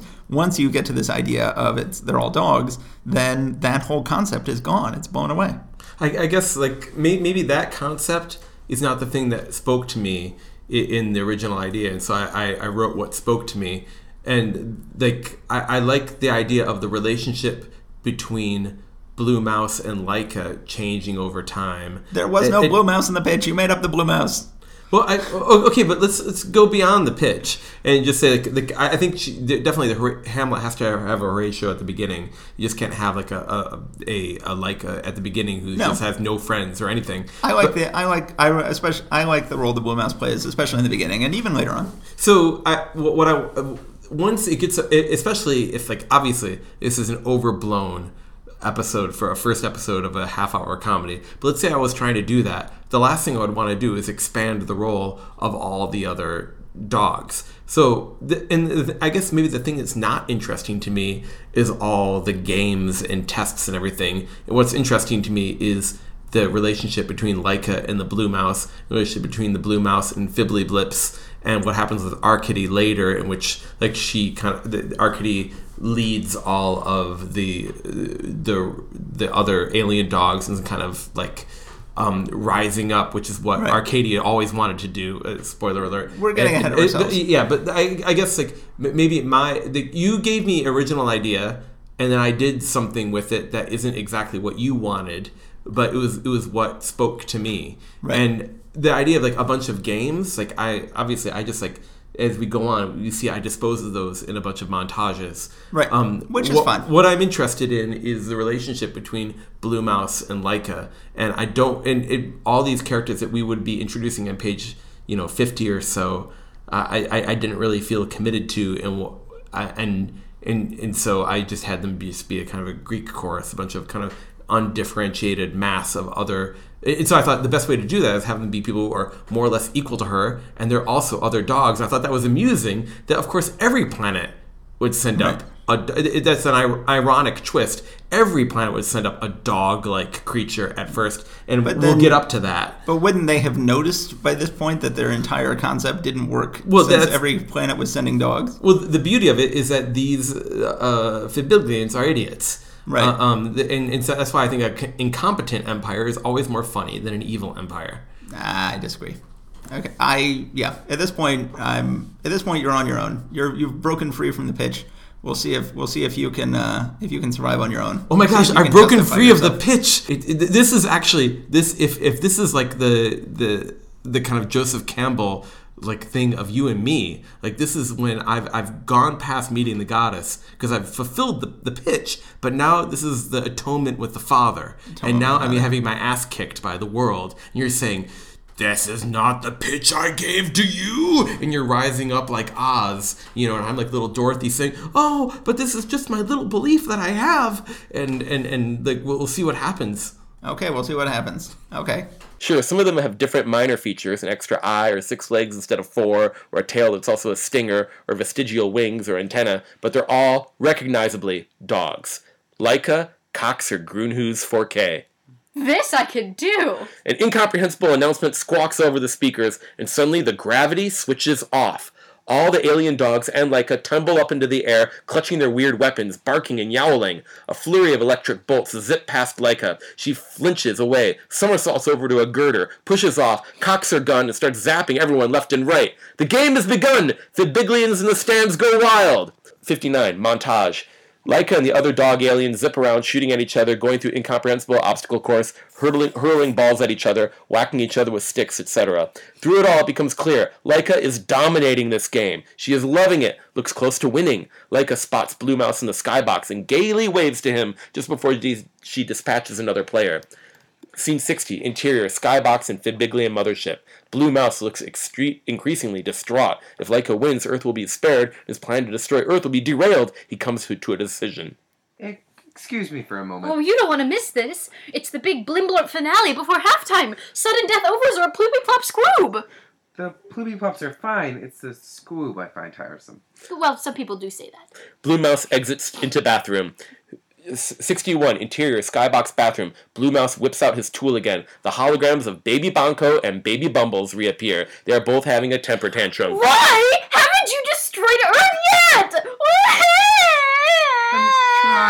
I'm trying. You promised! You said you were gonna destroy Earth and then you didn't do it and then you saw me! There's a kink in the plan. I thought Laika would lose because she's just a dog, but they're all dogs. I'm scared of doggies. I don't like big dogs! Tail goes whap and hits me in the face and knocks me down. Blue Mouse is ruminating as if to himself. Maybe it's convergent evolution. Every gene pool that develops intelligent life for some reason must eventually evolve a dog-like species too. And due to some deep-seated psychological need, or cosmic coincidence, every planet sends a dog, or something like that, into space first.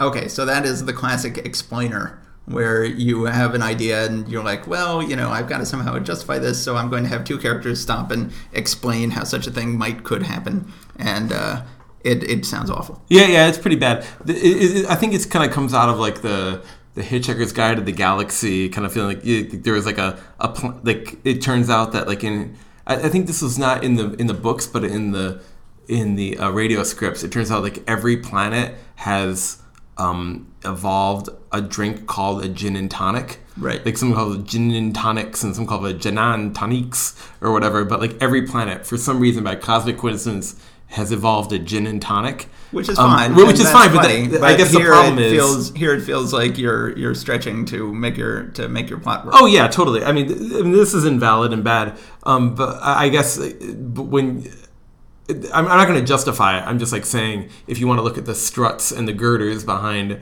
how I think, it's like, oh yeah, I can do something like that gin and tonic joke. Right, but it doesn't feel like a joke here. It feels like an explainer. Yeah, it doesn't. Yeah, well, so be it. So be it.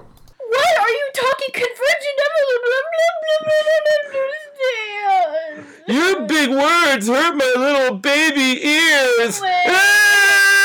Don't worry, I'll fix it. You better. Fix it. Or we're gonna come and fix it ourselves. No. Blue Mouse looks terrified. I've got it under control. No need to come, Baby Bonko. There better not be any need. Scene 62, interior, locker room in Fidbiglian mothership. Halftime break. Fidbiglian trainer spritzes Laika with water, massages her back. Laika looks exhausted and yet energetic, aglow with athletic achievement. You've got this! All wrapped up! You're a natural! You're the best I've ever seen! How long till halftime's over? 10 minutes! Can you do me a favor? Before I have to go back out there, I don't know if you could arrange it, but if there's time... Scene 63, interior, skybox and Fidbiglian mothership. Commander Fibbly Blips watches the halftime show. Blue Mouse joins her from the bathroom. Did I hear you crying in the bathroom like a baby?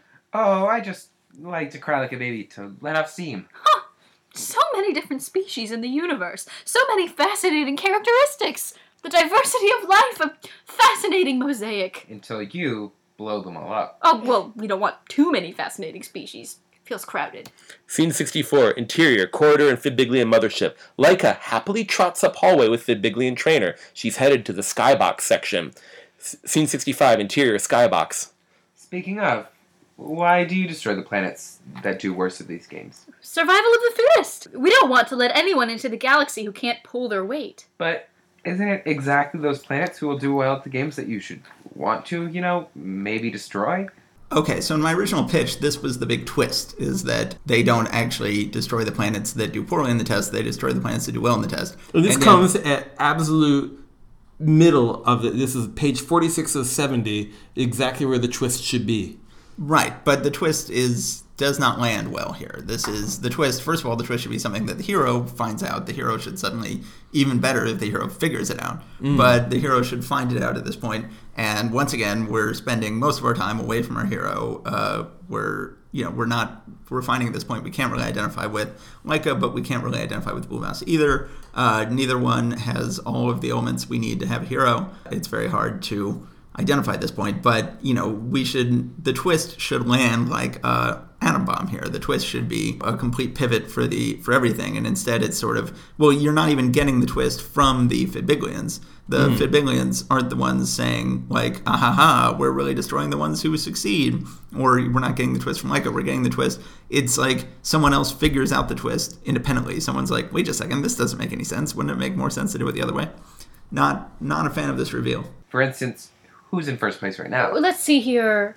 Earth. Earth. Okay, never heard of it. Sounds evil. The thing is, the planets that will fail at the games, they'll never be a threat to the Galactic Empire. But the planets who ace the games, like this Earth, they're cunning and strong. If we let creatures from Earth come into space, they might use that strength and intelligence to take over. The planets that do best at the games are the ones that are going to be the biggest threat. Exactly. You've got it. So that's why you're here. That's the big change you want to bring to our Fidbiglian planetary tests. I'm so glad we see eye to eye on this. I knew we'd understand each other. We do understand each other, don't we? The vibe changes. Fiddly Blips has been emboldened to do what he wanted to do for a while now, to make a romantic move on Blue Mouse.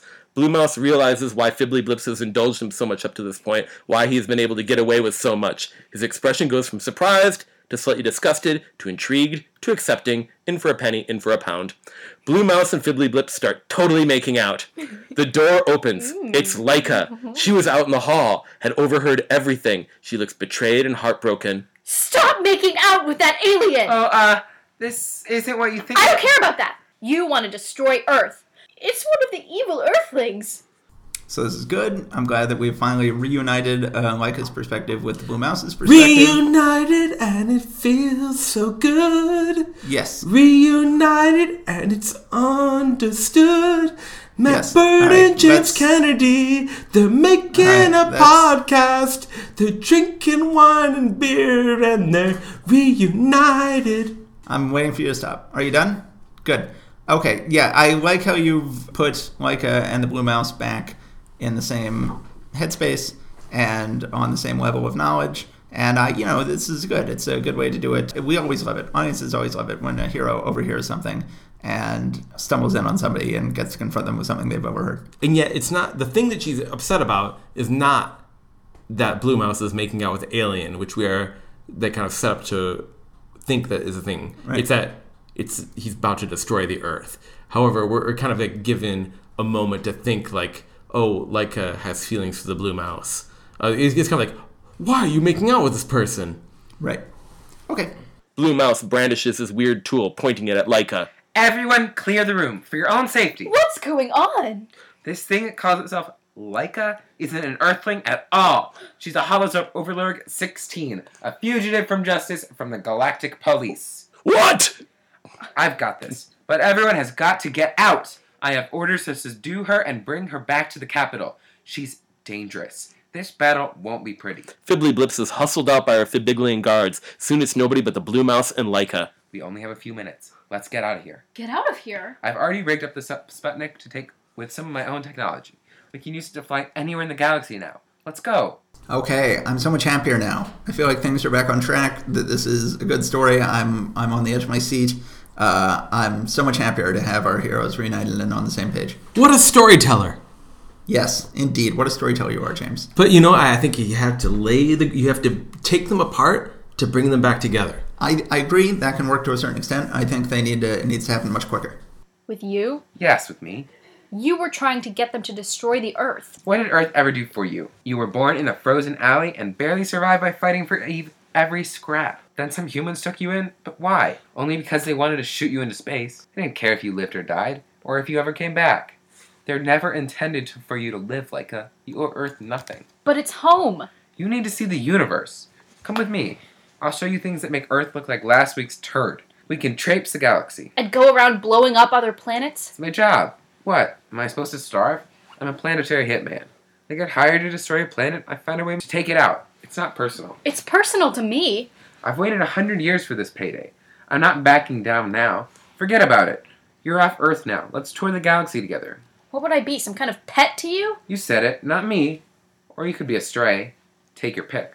Ooh, good dialogue callback. I love those. You had an objection before to the Blue Mouse being a hitman, But if you have somebody else who's a moral counterbalance to a hitman, it can make for people having crackling dialogue, which is differing kind of moral bases from which to argue from. And I believe bases is a word. Bases. We're your nemesis. You know, I just don't like it. I just don't like Hitman. But I think that you are just caught up with this idea of, like, you have a distaste for something that was in vogue in 1998. No, that's not it. It's, you know, I feel like it speaks more to my dislike for Adult Swim. It's, you know, it's this idea. The number one reason I didn't like the pilot for Rick and Morty is that at one point, wait, which one's the scientist? Rick or Morty? Rick. That Rick, you know, casually kills off someone in Morty's school, and it's a gag. And I'm always like, ugh. It's one thing to have, like, you know, you're Jean-Pierre Melville and you're making Le Samurai and you're making, you know, a serious Hitman film. But this idea of, you know, what I always called as misanthropic writing, where, you know, it's like, oh, yeah, whatever, this character wants to kill a bunch of people, whatever, it's no big deal. Or Rick, you know, casually kills off one of Morty's classmates. It's a gag. I don't like it. I'll tell you why you're different, and why you're wrong. Right.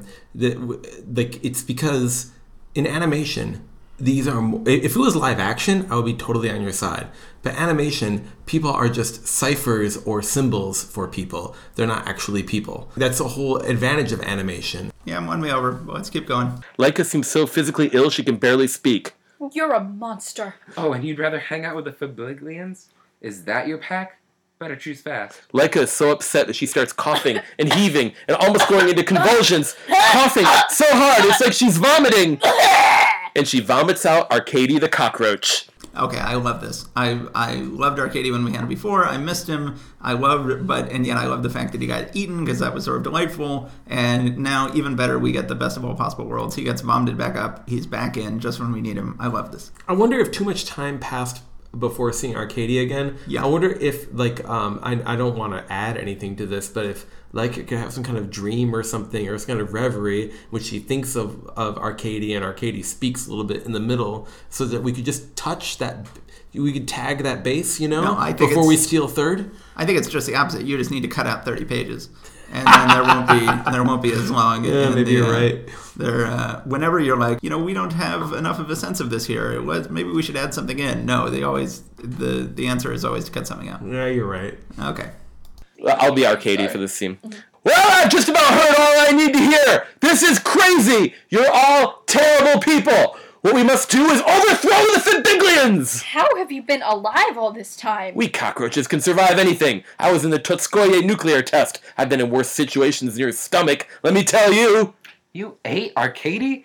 And you're lecturing me about ethics. Arcady's one cockroach. He's not a whole planet. I'm right here. I can hear you, and you're both awful. And now I clearly have work to do. Which way to the rest? To where the rest of the alien dogs are? Down that hall. Wait, what? I have a revolution to inspire. Rise up against the Fibiglians! The door opens. Fiddlyblitz is there with a bunch of Fibiglian guards. Fiddlyblitz is in tears, but her face is set with determination. Oh, Blue Mouse, how could you do this to me? I thought we had a connection. Guards, kill them all. The guards close in. Commercial break.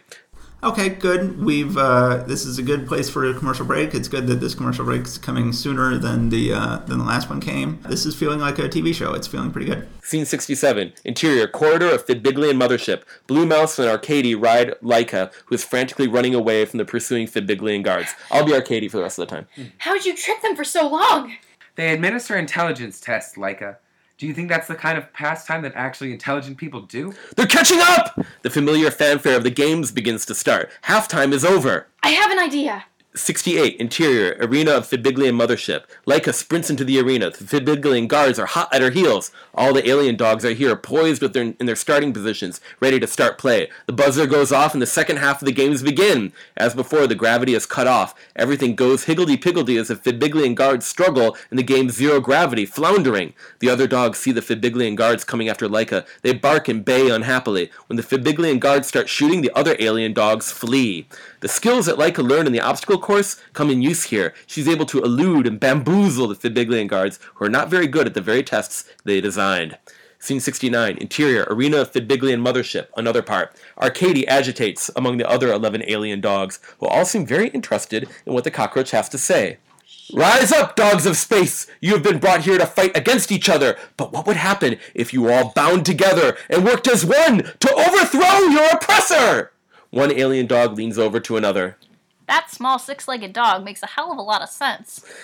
Scene 70. Interior, arena of Fidbiglian mothership. More crazy, thrilling action as Laika runs away from the Fidbiglians with Blue Mouse tucked into her collar, shouting out orders and suggestions just as before. Tactic G5, look out behind you.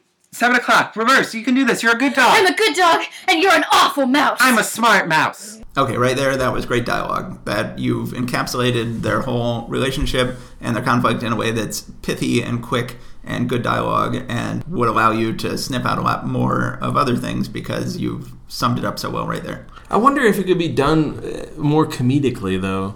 No. Or maybe the comedy should just be distributed elsewhere. Yeah, never blow off a character moment for the sake of comedy. Ooh, that might be a thing you can put on the blog. That Never could be a blow blog off a post. character moment. Never blow off a character When moment. you think you want to make a joke. I'll cite your dialogue. I'll cite your That's scene Kennedy. right there. TM. Trademark. Okay, great. Let's go back into this. But all of the Blue Mouse's tactics fail. They are cornered. The Fidbiglians close in. Oh, I guess I wasn't so smart after all. Except, wait. Laika whips out from her athletic uniform the little black box that Khrushchev had given her back on Earth. Khrushchev said that if I was ever in really deep trouble, I should use this. The Fidbiglians halt, cautious about the black box. Laika pushes a button on the black box, but nothing happens. The Fidbiglians resume closing in on our heroes. I could have told you. It was worth a shot. The Fidbiglians are just about to overcome our heroes when suddenly all the alien dogs come whizzing through the air, led by Arcady. Urged on by the cockroach's revolutionary rhetoric, the alien dogs brutally attack the Fidbiglians, biting them savagely. So this is great. I love all this. You've got all your characters coming together. You've got a nice little payoff there with the Khrushchev box that will then pay off again. But you see, soon. it doesn't pay off. I think there's a little kind of like a craft thing you can put in here of like the thing that you expect to pay off doesn't pay off. But and then then it when does. it does, that's the thing. When it does pay off, it actually feels satisfying. Right. I think when the first time you pay it off, don't pay it off. There's something there. We'll have to. I don't know. Give that a lot more thought. Yeah, I don't know how to phrase that. But like, if there's something that's planted early and feels like this is gonna pay off, Right. and then you make it not pay off, then when it does pay off, it's satisfying. Yeah. No, I've seen that work. That's a good idea. Onward! Fight! Rise up against your oppressors! You don't have to take meaningless tests to prove your worth! Your worth is inherent! Fight for dignity! This is bullshit! I'm writing this off. Abandon ship. Fiddly Bips brandishes a device, twists its knob, and dematerializes in just the same way as the entire ship had dematerialized when leaving Earth space. All around, the rest of the Fidbiglians dematerialize, leaving the alien dogs snapping at air. The ship is now empty except for Laika, Blue Mouse, Arcady, and the alien dogs. We did it! We took up arms against the elite and showed them the power of the people! Can we go home now? Scene 71, exterior space. A region of space that looks different than either around Earth or the Fidbiglian system. A binary star system orbited by exotic planets, including a green planet. The alien mothership materializes with a shimmer. A hangar door opens in the mothership. One of the little alien experimental spaceships that belongs to one of the alien dog contestants hurtles back out of the mothership, returning to the green planet. Scene 72, interior, alien experimental dog spaceship space. The alien dog is strapped into his spaceship similarly to how Laika had been strapped into Sputnik 2. The alien dog speaks into a radio headset. Alien dog. Thank you so much. Welcome back home. I thought I'd never see it again.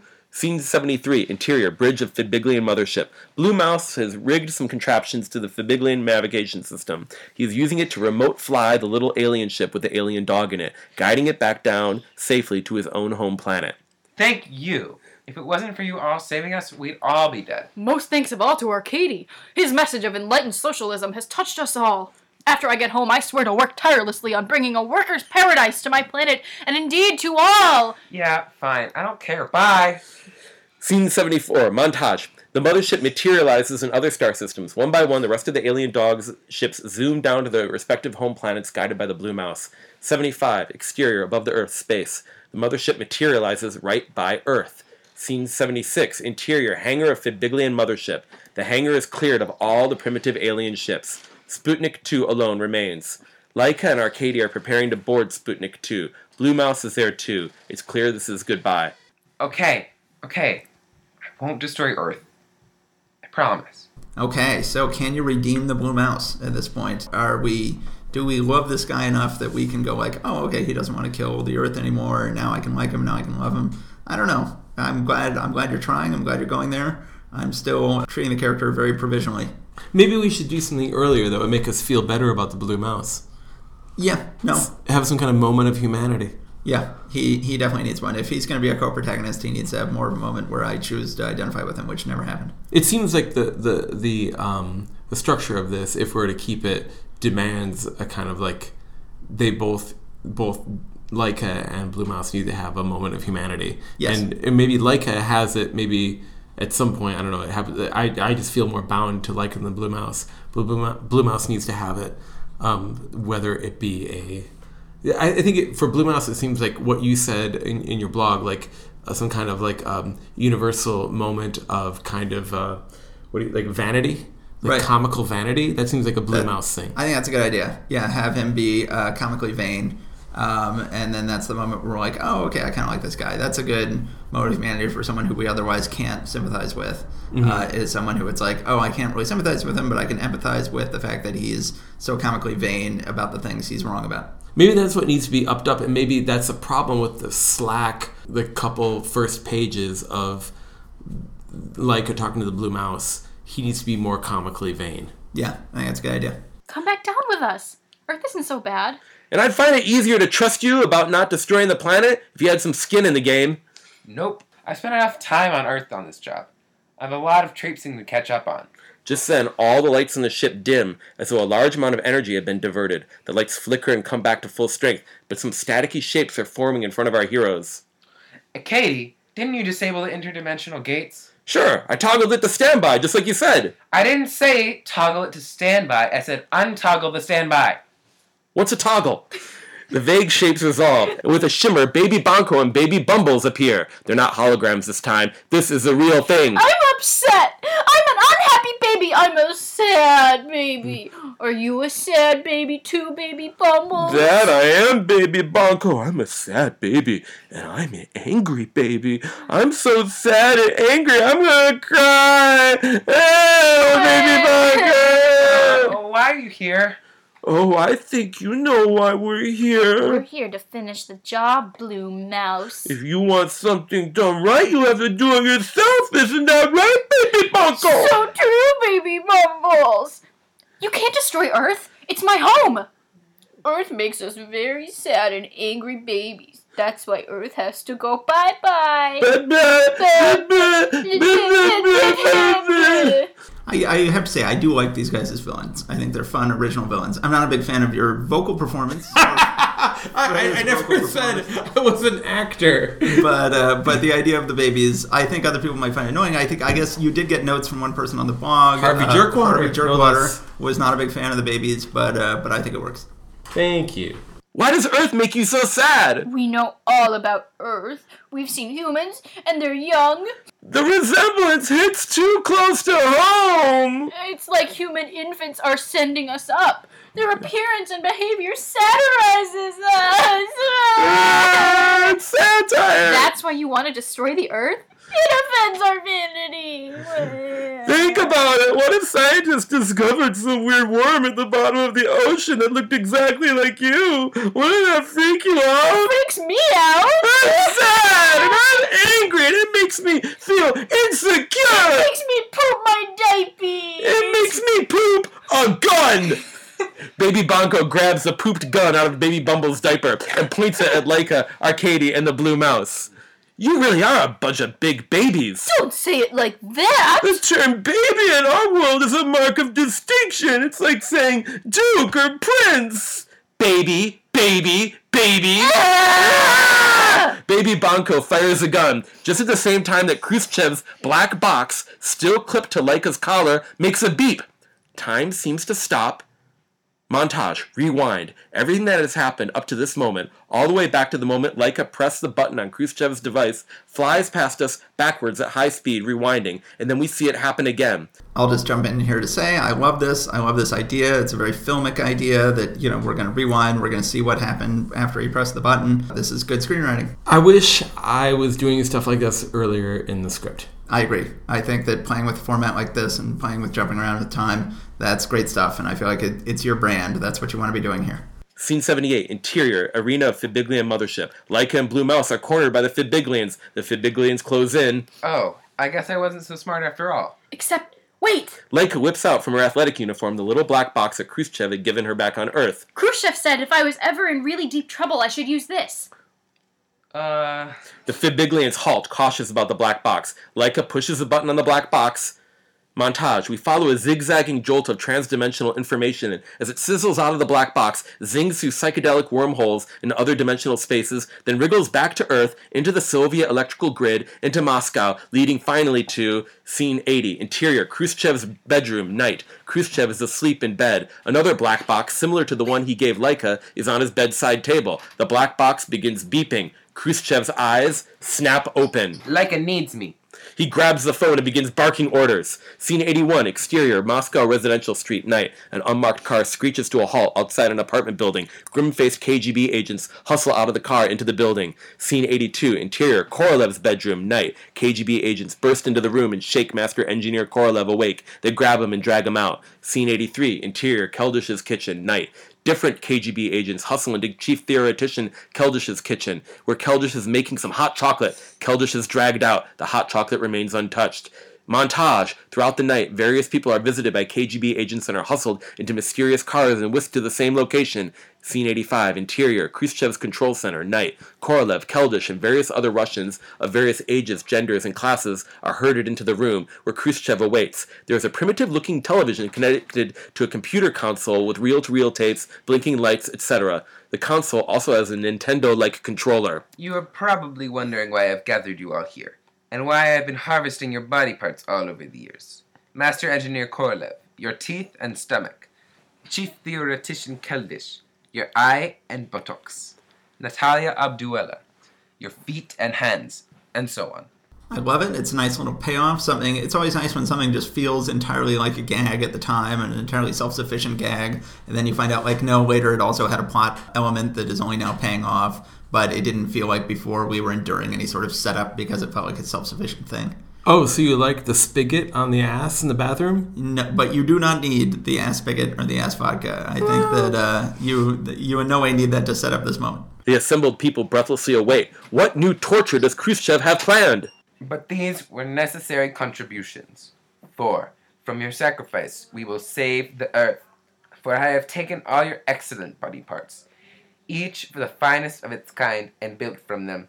Khrushchev turns on the Nintendo-like machine. The TV screen starts staticky, but resolves. 86, interior, Sputnik 2 engine room. A light on the briefcase-sized box that the Blue Mouse had puzzled over earlier flashes green. The briefcase springs open. A human-sized Russian zombie unfolds itself from within the briefcase, clearly stitched together from the parts Khrushchev had taken from Korolev, Keldish, all the other Russians. The zombie lurches left and right, stumbling out of the Sputnik 2, as if clumsily controlled by something outside itself. 87, interior, Khrushchev's control center, night. Korolev, Keldish, and the rest of the visitors stare up at the TV. On the TV, we see the Fibiglian hangar from the Russian zombie's point of view. Khrushchev is controlling the zombie with his Nintendo-like controller, like a video game. You see, you can make it do anything. Walk, turn, jump, strike! Here, Korolev, take a turn. It's got your teeth and guts, after all. Korolev accepts the controller from Khrushchev and gingerly begins to play. Khrushchev looks at him with innocent glee, like a child sharing his toy. Premier Khrushchev, this is extraordinary. But to what end? To save the Earth, Master Engineer. What? What? What are you talking about? Scene 88, interior, hangar of Fibiglian mothership. We have returned to the exact scene right before Baby Bumbles and Baby Bonko shoot Laika, Blue Mouse, and Arcady. The last few lines proceed just as before. The term baby in our world is like a mark of distinction. It's like saying Duke or Prince.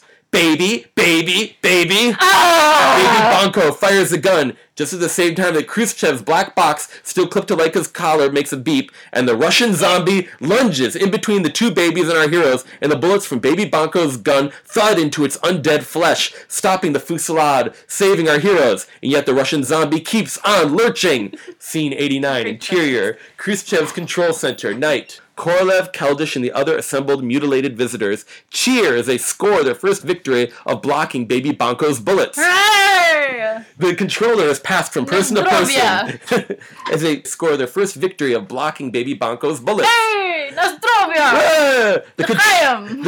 The controller is passed from person to person as they take turns playing the Russian zombie, who is now pummeling the evil babies. Laika, the Blue Mouse, and Arcady run away. Keldish feverishly plays the game. Ah! I saw her! I saw Laika! I knew it! I knew that dog would pull through! Time enough later for emotion. For now, protect that dog. And do you want chips? I have some great soda too. This could be a real party. Scene 90, interior, corridor of Fidbiglian Mothership. Laika bounds down the corridor, is guided by the Blue Mouse, who is telling her which ways to turn in the labyrinthine network. Arcady rides along too. Where are we going? The room that contains the planet-destroying machinery. We have to break it before the babies get at it. Laika skids to a halt, for Baby Banco and Baby Bumbles have appeared at the far end of the corridor, maniacally toddling towards them, even as they still fight against the Russian zombie. They're closer than I thought. Go! Go! Baby Banco delivers a walloping punch to the Russian zombie. The zombie fights back. So let me just say, as much as I'm enjoying this, and I'm enjoying this quite a bit, it's still taking us, it's still giving us yet another reason to root for somebody besides our hero. We're still never really had that shift of proactivity for Laika. We've never had that moment where she takes charge of her own story, where she starts driving the narrative. She's still being saved by somebody else. It's a great moment. It's a great scene. I really like this plot turn, but I think that it's also overall problematic. So I wonder if there's a point in which should the hero always drive their own saviorship? Yes. So Luke rescues Princess Leia, but then he's completely at sea at that point, and that he relies on Princess Leia to get him out of the situation that he got himself into, and then he relies on Han Solo to get him out of that situation, and then he kind of is able to shoot a gun after that, but. I don't know if the hero should always be totally in control. I think at a certain point, their lieutenants, their co-heroes, have to have a time which they come into their own and show their worth. Yeah, but I think that right now we've never gotten that from Laika. That Laika has never been driving the story, has never been, it'd be one thing if they were, handing it off like a relay race, but Laika has just consistently been someone who is reactive, not proactive, someone who is constantly getting rescued instead of doing the rescuing. That's fair, but wasn't she the one who figured out who won the games, who was good at the games, and the one who pushed her way into space, and the one who kind of discovered by proactive action what the Blue Mouse is up to? But you've made it, and that was her best moment, was when she overheard that and discovered what was going on and confronted him.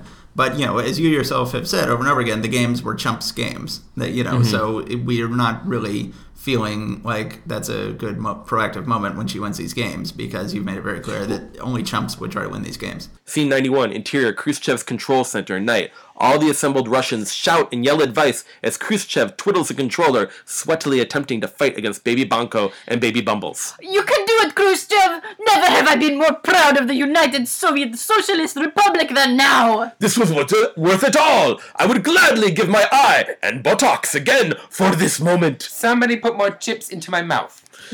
Scene 92, interior, mechanical control center of Fidbiglian Mothership. The battle has moved into the bowels of the ship, where various complicated hardware is housed. Laika dashes toward the planet-destroying controls, with Blue Mouse and Arcady barely hanging onto her back. Baby Banco and Baby Bumbles force their way into the control center too, barely held back by the weakening Russian zombie. Don't touch anything. All this stuff is super highly technical and dangerous. Go there. Run. Over to the right. Oh, wait, do you mean over... Laika whips around and on accident tumbles into a different control panel. That panel starts blinking and beeping. You've got the hero once again doing something accidentally there. And then Laika accidentally hits this thing. Mm-hmm. Laika should be doing things on purpose from this point on. Should they? Yes. So this makes a good point. If we're going to design a rule, at what percentage in the screenplay should people stop doing things accidentally? At this point. Okay. 70%, 50%? Should it be the midpoint? I would say 75%. Okay. By 3/4 of the way in. But okay, how about this? Should be doing things if it's a thing that makes shit get worse, is it okay for them to do something accidentally? Ideally not. At this point, we just want the hero to be very intentional. Scanning process initiated. I said don't touch anything. Sorry! What did you do? Arcady looks out the window of the ship and outside sees a door opening and a gun-like apparatus emerging. Scene 93, exterior, above the Earth's space. The Fibiglian mothership looms near the Earth. Once again, the gun-like apparatus from before emerges from the mothership's underside. A steady beam of light streams out of the gun. The gun swivels back and forth, sweeping its light over the Earth. The scanning light flashes over Russia. C-94, interior, Khrushchev's control center, night. The Russians are still controlling their zombie through their controller, but suddenly Keldysh shudders. Did you feel that? Yes, strange. Eyes on the screen. Those babies are fighting back. Scene 95, interior, mechanical control center of the Fibiglian mothership. With a devastating uppercut, Baby Banko's fist obliterates the Russian zombie's head, and the entire zombie explodes into an orgy of rancid meat confetti. Now nothing is between our heroes and the babies. Oh no. Scene 96, interior, Khrushchev's control center, night. All the assembled Russians groan in disappointment as the screen turns into a test pattern with the words "Game Over" superimposed in Russian. Oh no! No! What does this mean? Scene 97, interior, mechanical control center of Fibiglian mothership. Baby Banko and Baby Bumble stomp towards Laika, Arcady, and Blue Mouse, who are the last defense against the planet-destroying controls. Blue Mouse, at last, rises to the occasion. He steps forward and aims his futuristic tool at Baby Banko and Baby Bumbles. Not a step further. I will lay down my life with my friends, and if that's what it takes, and yes, I will die for the planet that I have come to think of as home, and its wonderful creatures like these who are so loyal and good that Baby Banko sweeps Blue Mouse aside with zero effort. Baby Bumbles presses a button on the planet-destroying controls, a mounting, horrible noise. So you realize at this point, I'm like, oh, please don't tell me he's about to blow up the Earth, because this is already too similar to Hitchhiker's Guide to the Galaxy. And if he blows up the Earth, oh, please don't let him blow up the Earth right here. On the contrary, if he doesn't blow up the Earth, then the promise of the premise won't be fulfilled. All right, let's keep going. Scene 98, exterior, Star City, night. Russian scientists look up into the sky, which has suddenly turned red. Scene 99, exterior, New York City, day. Americans walking in the street look up into the sky, which has suddenly turned red. Scene 100, exterior, Tokyo, night. Japanese walking around look up into the sky, which has suddenly turned red. Scene 101, exterior, Australian beach, morning. A group of playing children look up into the sky, which has suddenly turned red. Scene 102, interior, Khrushchev's control center, night. Khrushchev, Korolev, Keldysh, and the rest of the Russians glance in alarm around the room, which is filled with red light. Scene 103, exterior, above the Earth, space. Earth explodes. Scene 104, interior, mechanical control center of Fibiglian mothership. Laika, Blue Mouse, and Arcady stare at the wreckage of planet Earth in mute shock. The babies giggle. Well, Baby Banko, we did some good work here today. Did we do some good work? Yes, good hard work. Speaking of work, Blue Mouse, I think we'll skip the tab on this one. Go bye-bye? I believe so, Baby Bumbles. Bye-bye. Bye-bye. Bye-bye. Bye-bye. Baby Banko and Baby Bumbles shimmer and vanish. Laika, Arcady, and Blue Mouse stand there silent for a long moment. 105, exterior, the emptiness of space where Earth used to be. The Fibiglian mothership hangs in an empty void. Scene 106, interior, mechanical control center of Fibiglian mothership. Our heroes still haven't gotten over it. I guess sometimes the bad guys win. Sometimes the bad guys win. The bad guys win every time, Laika. There was a time when I knew that. I should have remembered. You just have to figure out which bad guy is going to do the least damage. So where do we go now? What do we do? There's nowhere for you to go. I can't go anywhere either. The babies have already put out a word of what I've done. My name is Mud. None of my old friends will help me now. Can we stay on this ship? You don't think the Fibiglians will be back? They will, for sure. It won't be so nice next time. We'll have to get on the Sputnik 2 as soon as we can and... Wait. Not yet. What?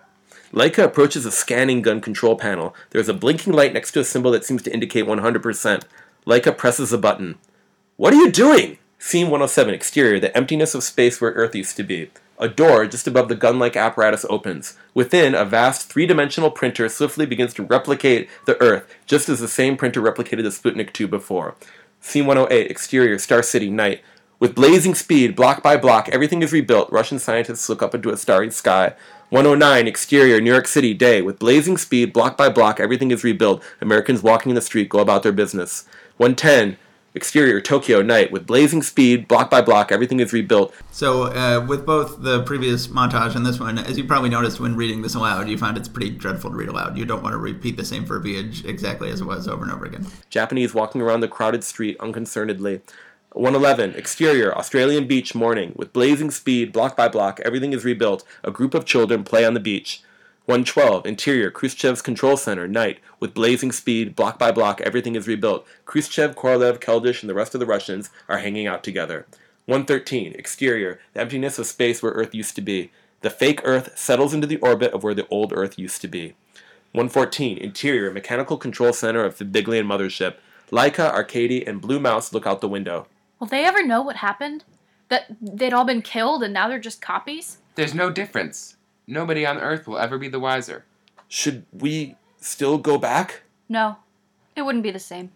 You're right. It wouldn't. If you went back, everything might look the same, probably even feel the same a lot of the time, except just a little bit colder, a little bit meaner, and then it would start to change you too. So that kind of works. That's kind of a fun idea. That's kind of a fun, sad idea. This idea that, they're the only ones who know the Earth's been recreated, and so that's why they can't go back. And, so you're entering into this weird thing here where the original idea was, a self-contained idea, but now you're trying to set it up to be the beginning of a TV show, and you're trying to find a way to set this up as these three traveling the galaxy together, which in some ways I like because I feel like you've created a strong, elemental, classic fundamental triumvirate here of characters, and I feel like they could spawn off into new adventures. You're in this very weird situation though, where you've got this story that very much feels like a self-contained story and does not feel like you have not. If you're gonna episode 2 is gonna be starting again really from scratch. I mean, like literally from scratch, given that even the Earth itself has been recreated from scratch at this point. You've cleared everything off the table pretty effectively, and it's going to be, you haven't really set yourself up for a TV series at all. You've got great characters, but you've got nothing else to work with at this point. So I'm not sure at all that it's working, this whole idea that, we're setting up a TV series here. But that last line sort of makes it work. Well, what if like in Battlestar Galactica, we have a 2-hour pilot, and then everything after that is like 45 minutes. Like this could be like a longer pilot, and then after that, everything is shorter. Well, Battlestar Galactica actually had a 4-hour pilot, I think. Oh, Jesus. But it was. Okay, well, it was let's say a long miniseries. pilot, and then everything after that is shorter. And then like after this, like Hitchhiker's Guide to the Galaxy and Rick and Morty, for that matter, like it's just like everything after that is just like, well, here's a new for that matter, Star Trek, the original series.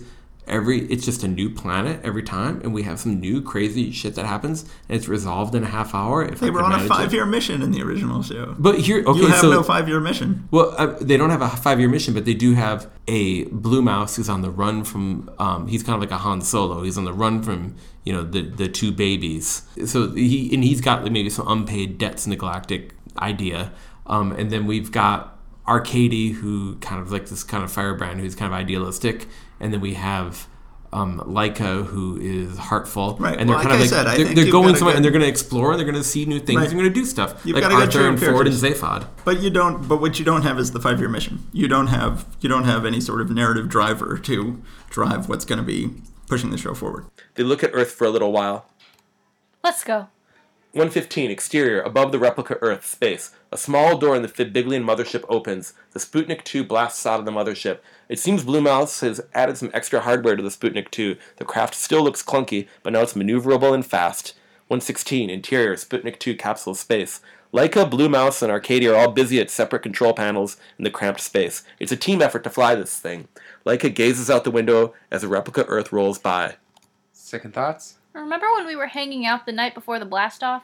You said I wanted to ride your coattails. I said, from up here in space, you could probably see everything. The whole world. How you see it? But before we go, I want to see it up close. I'll never see it again. Blue Mouse hesitates, then nods. 117, montage. The Sputnik 2 zooms down from space and skims along in the lower atmosphere.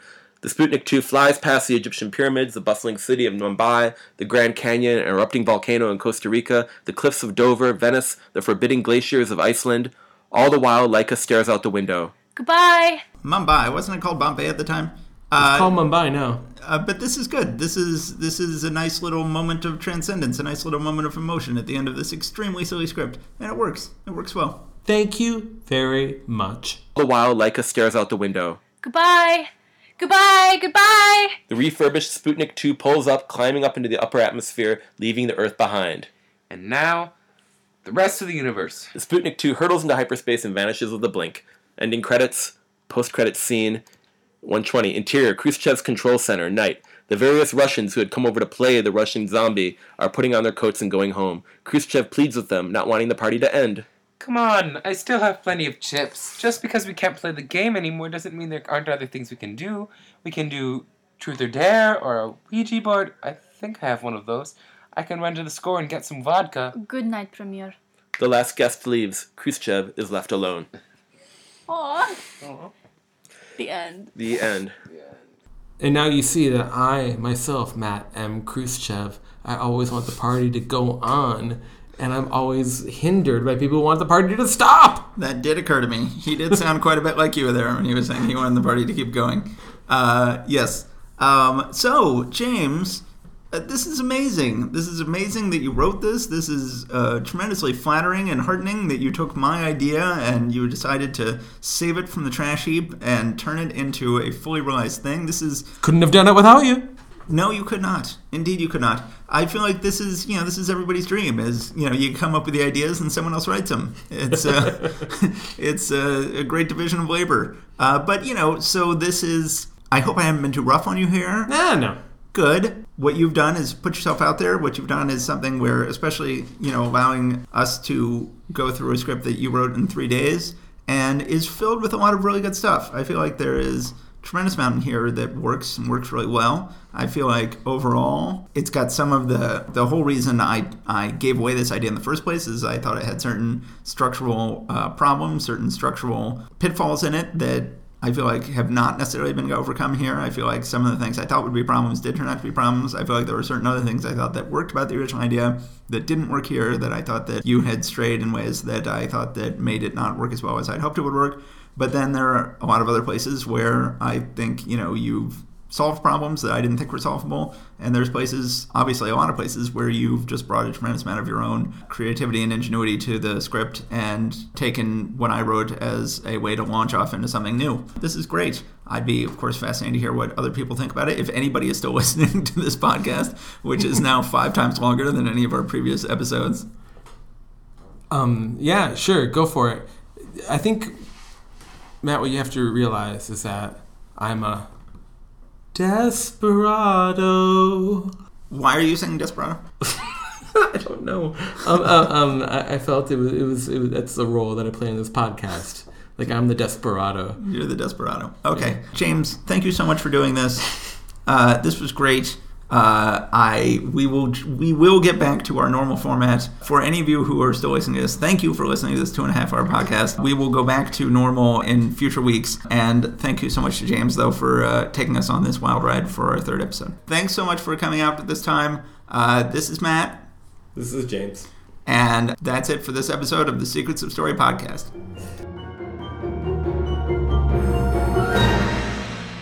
Thank you for listening to the Secrets of Story podcast. Please subscribe and rate us wherever you found us. Go to secretsofstory.com and click on the Secrets of Story podcast in the sidebar to find notes and join the discussion about this episode.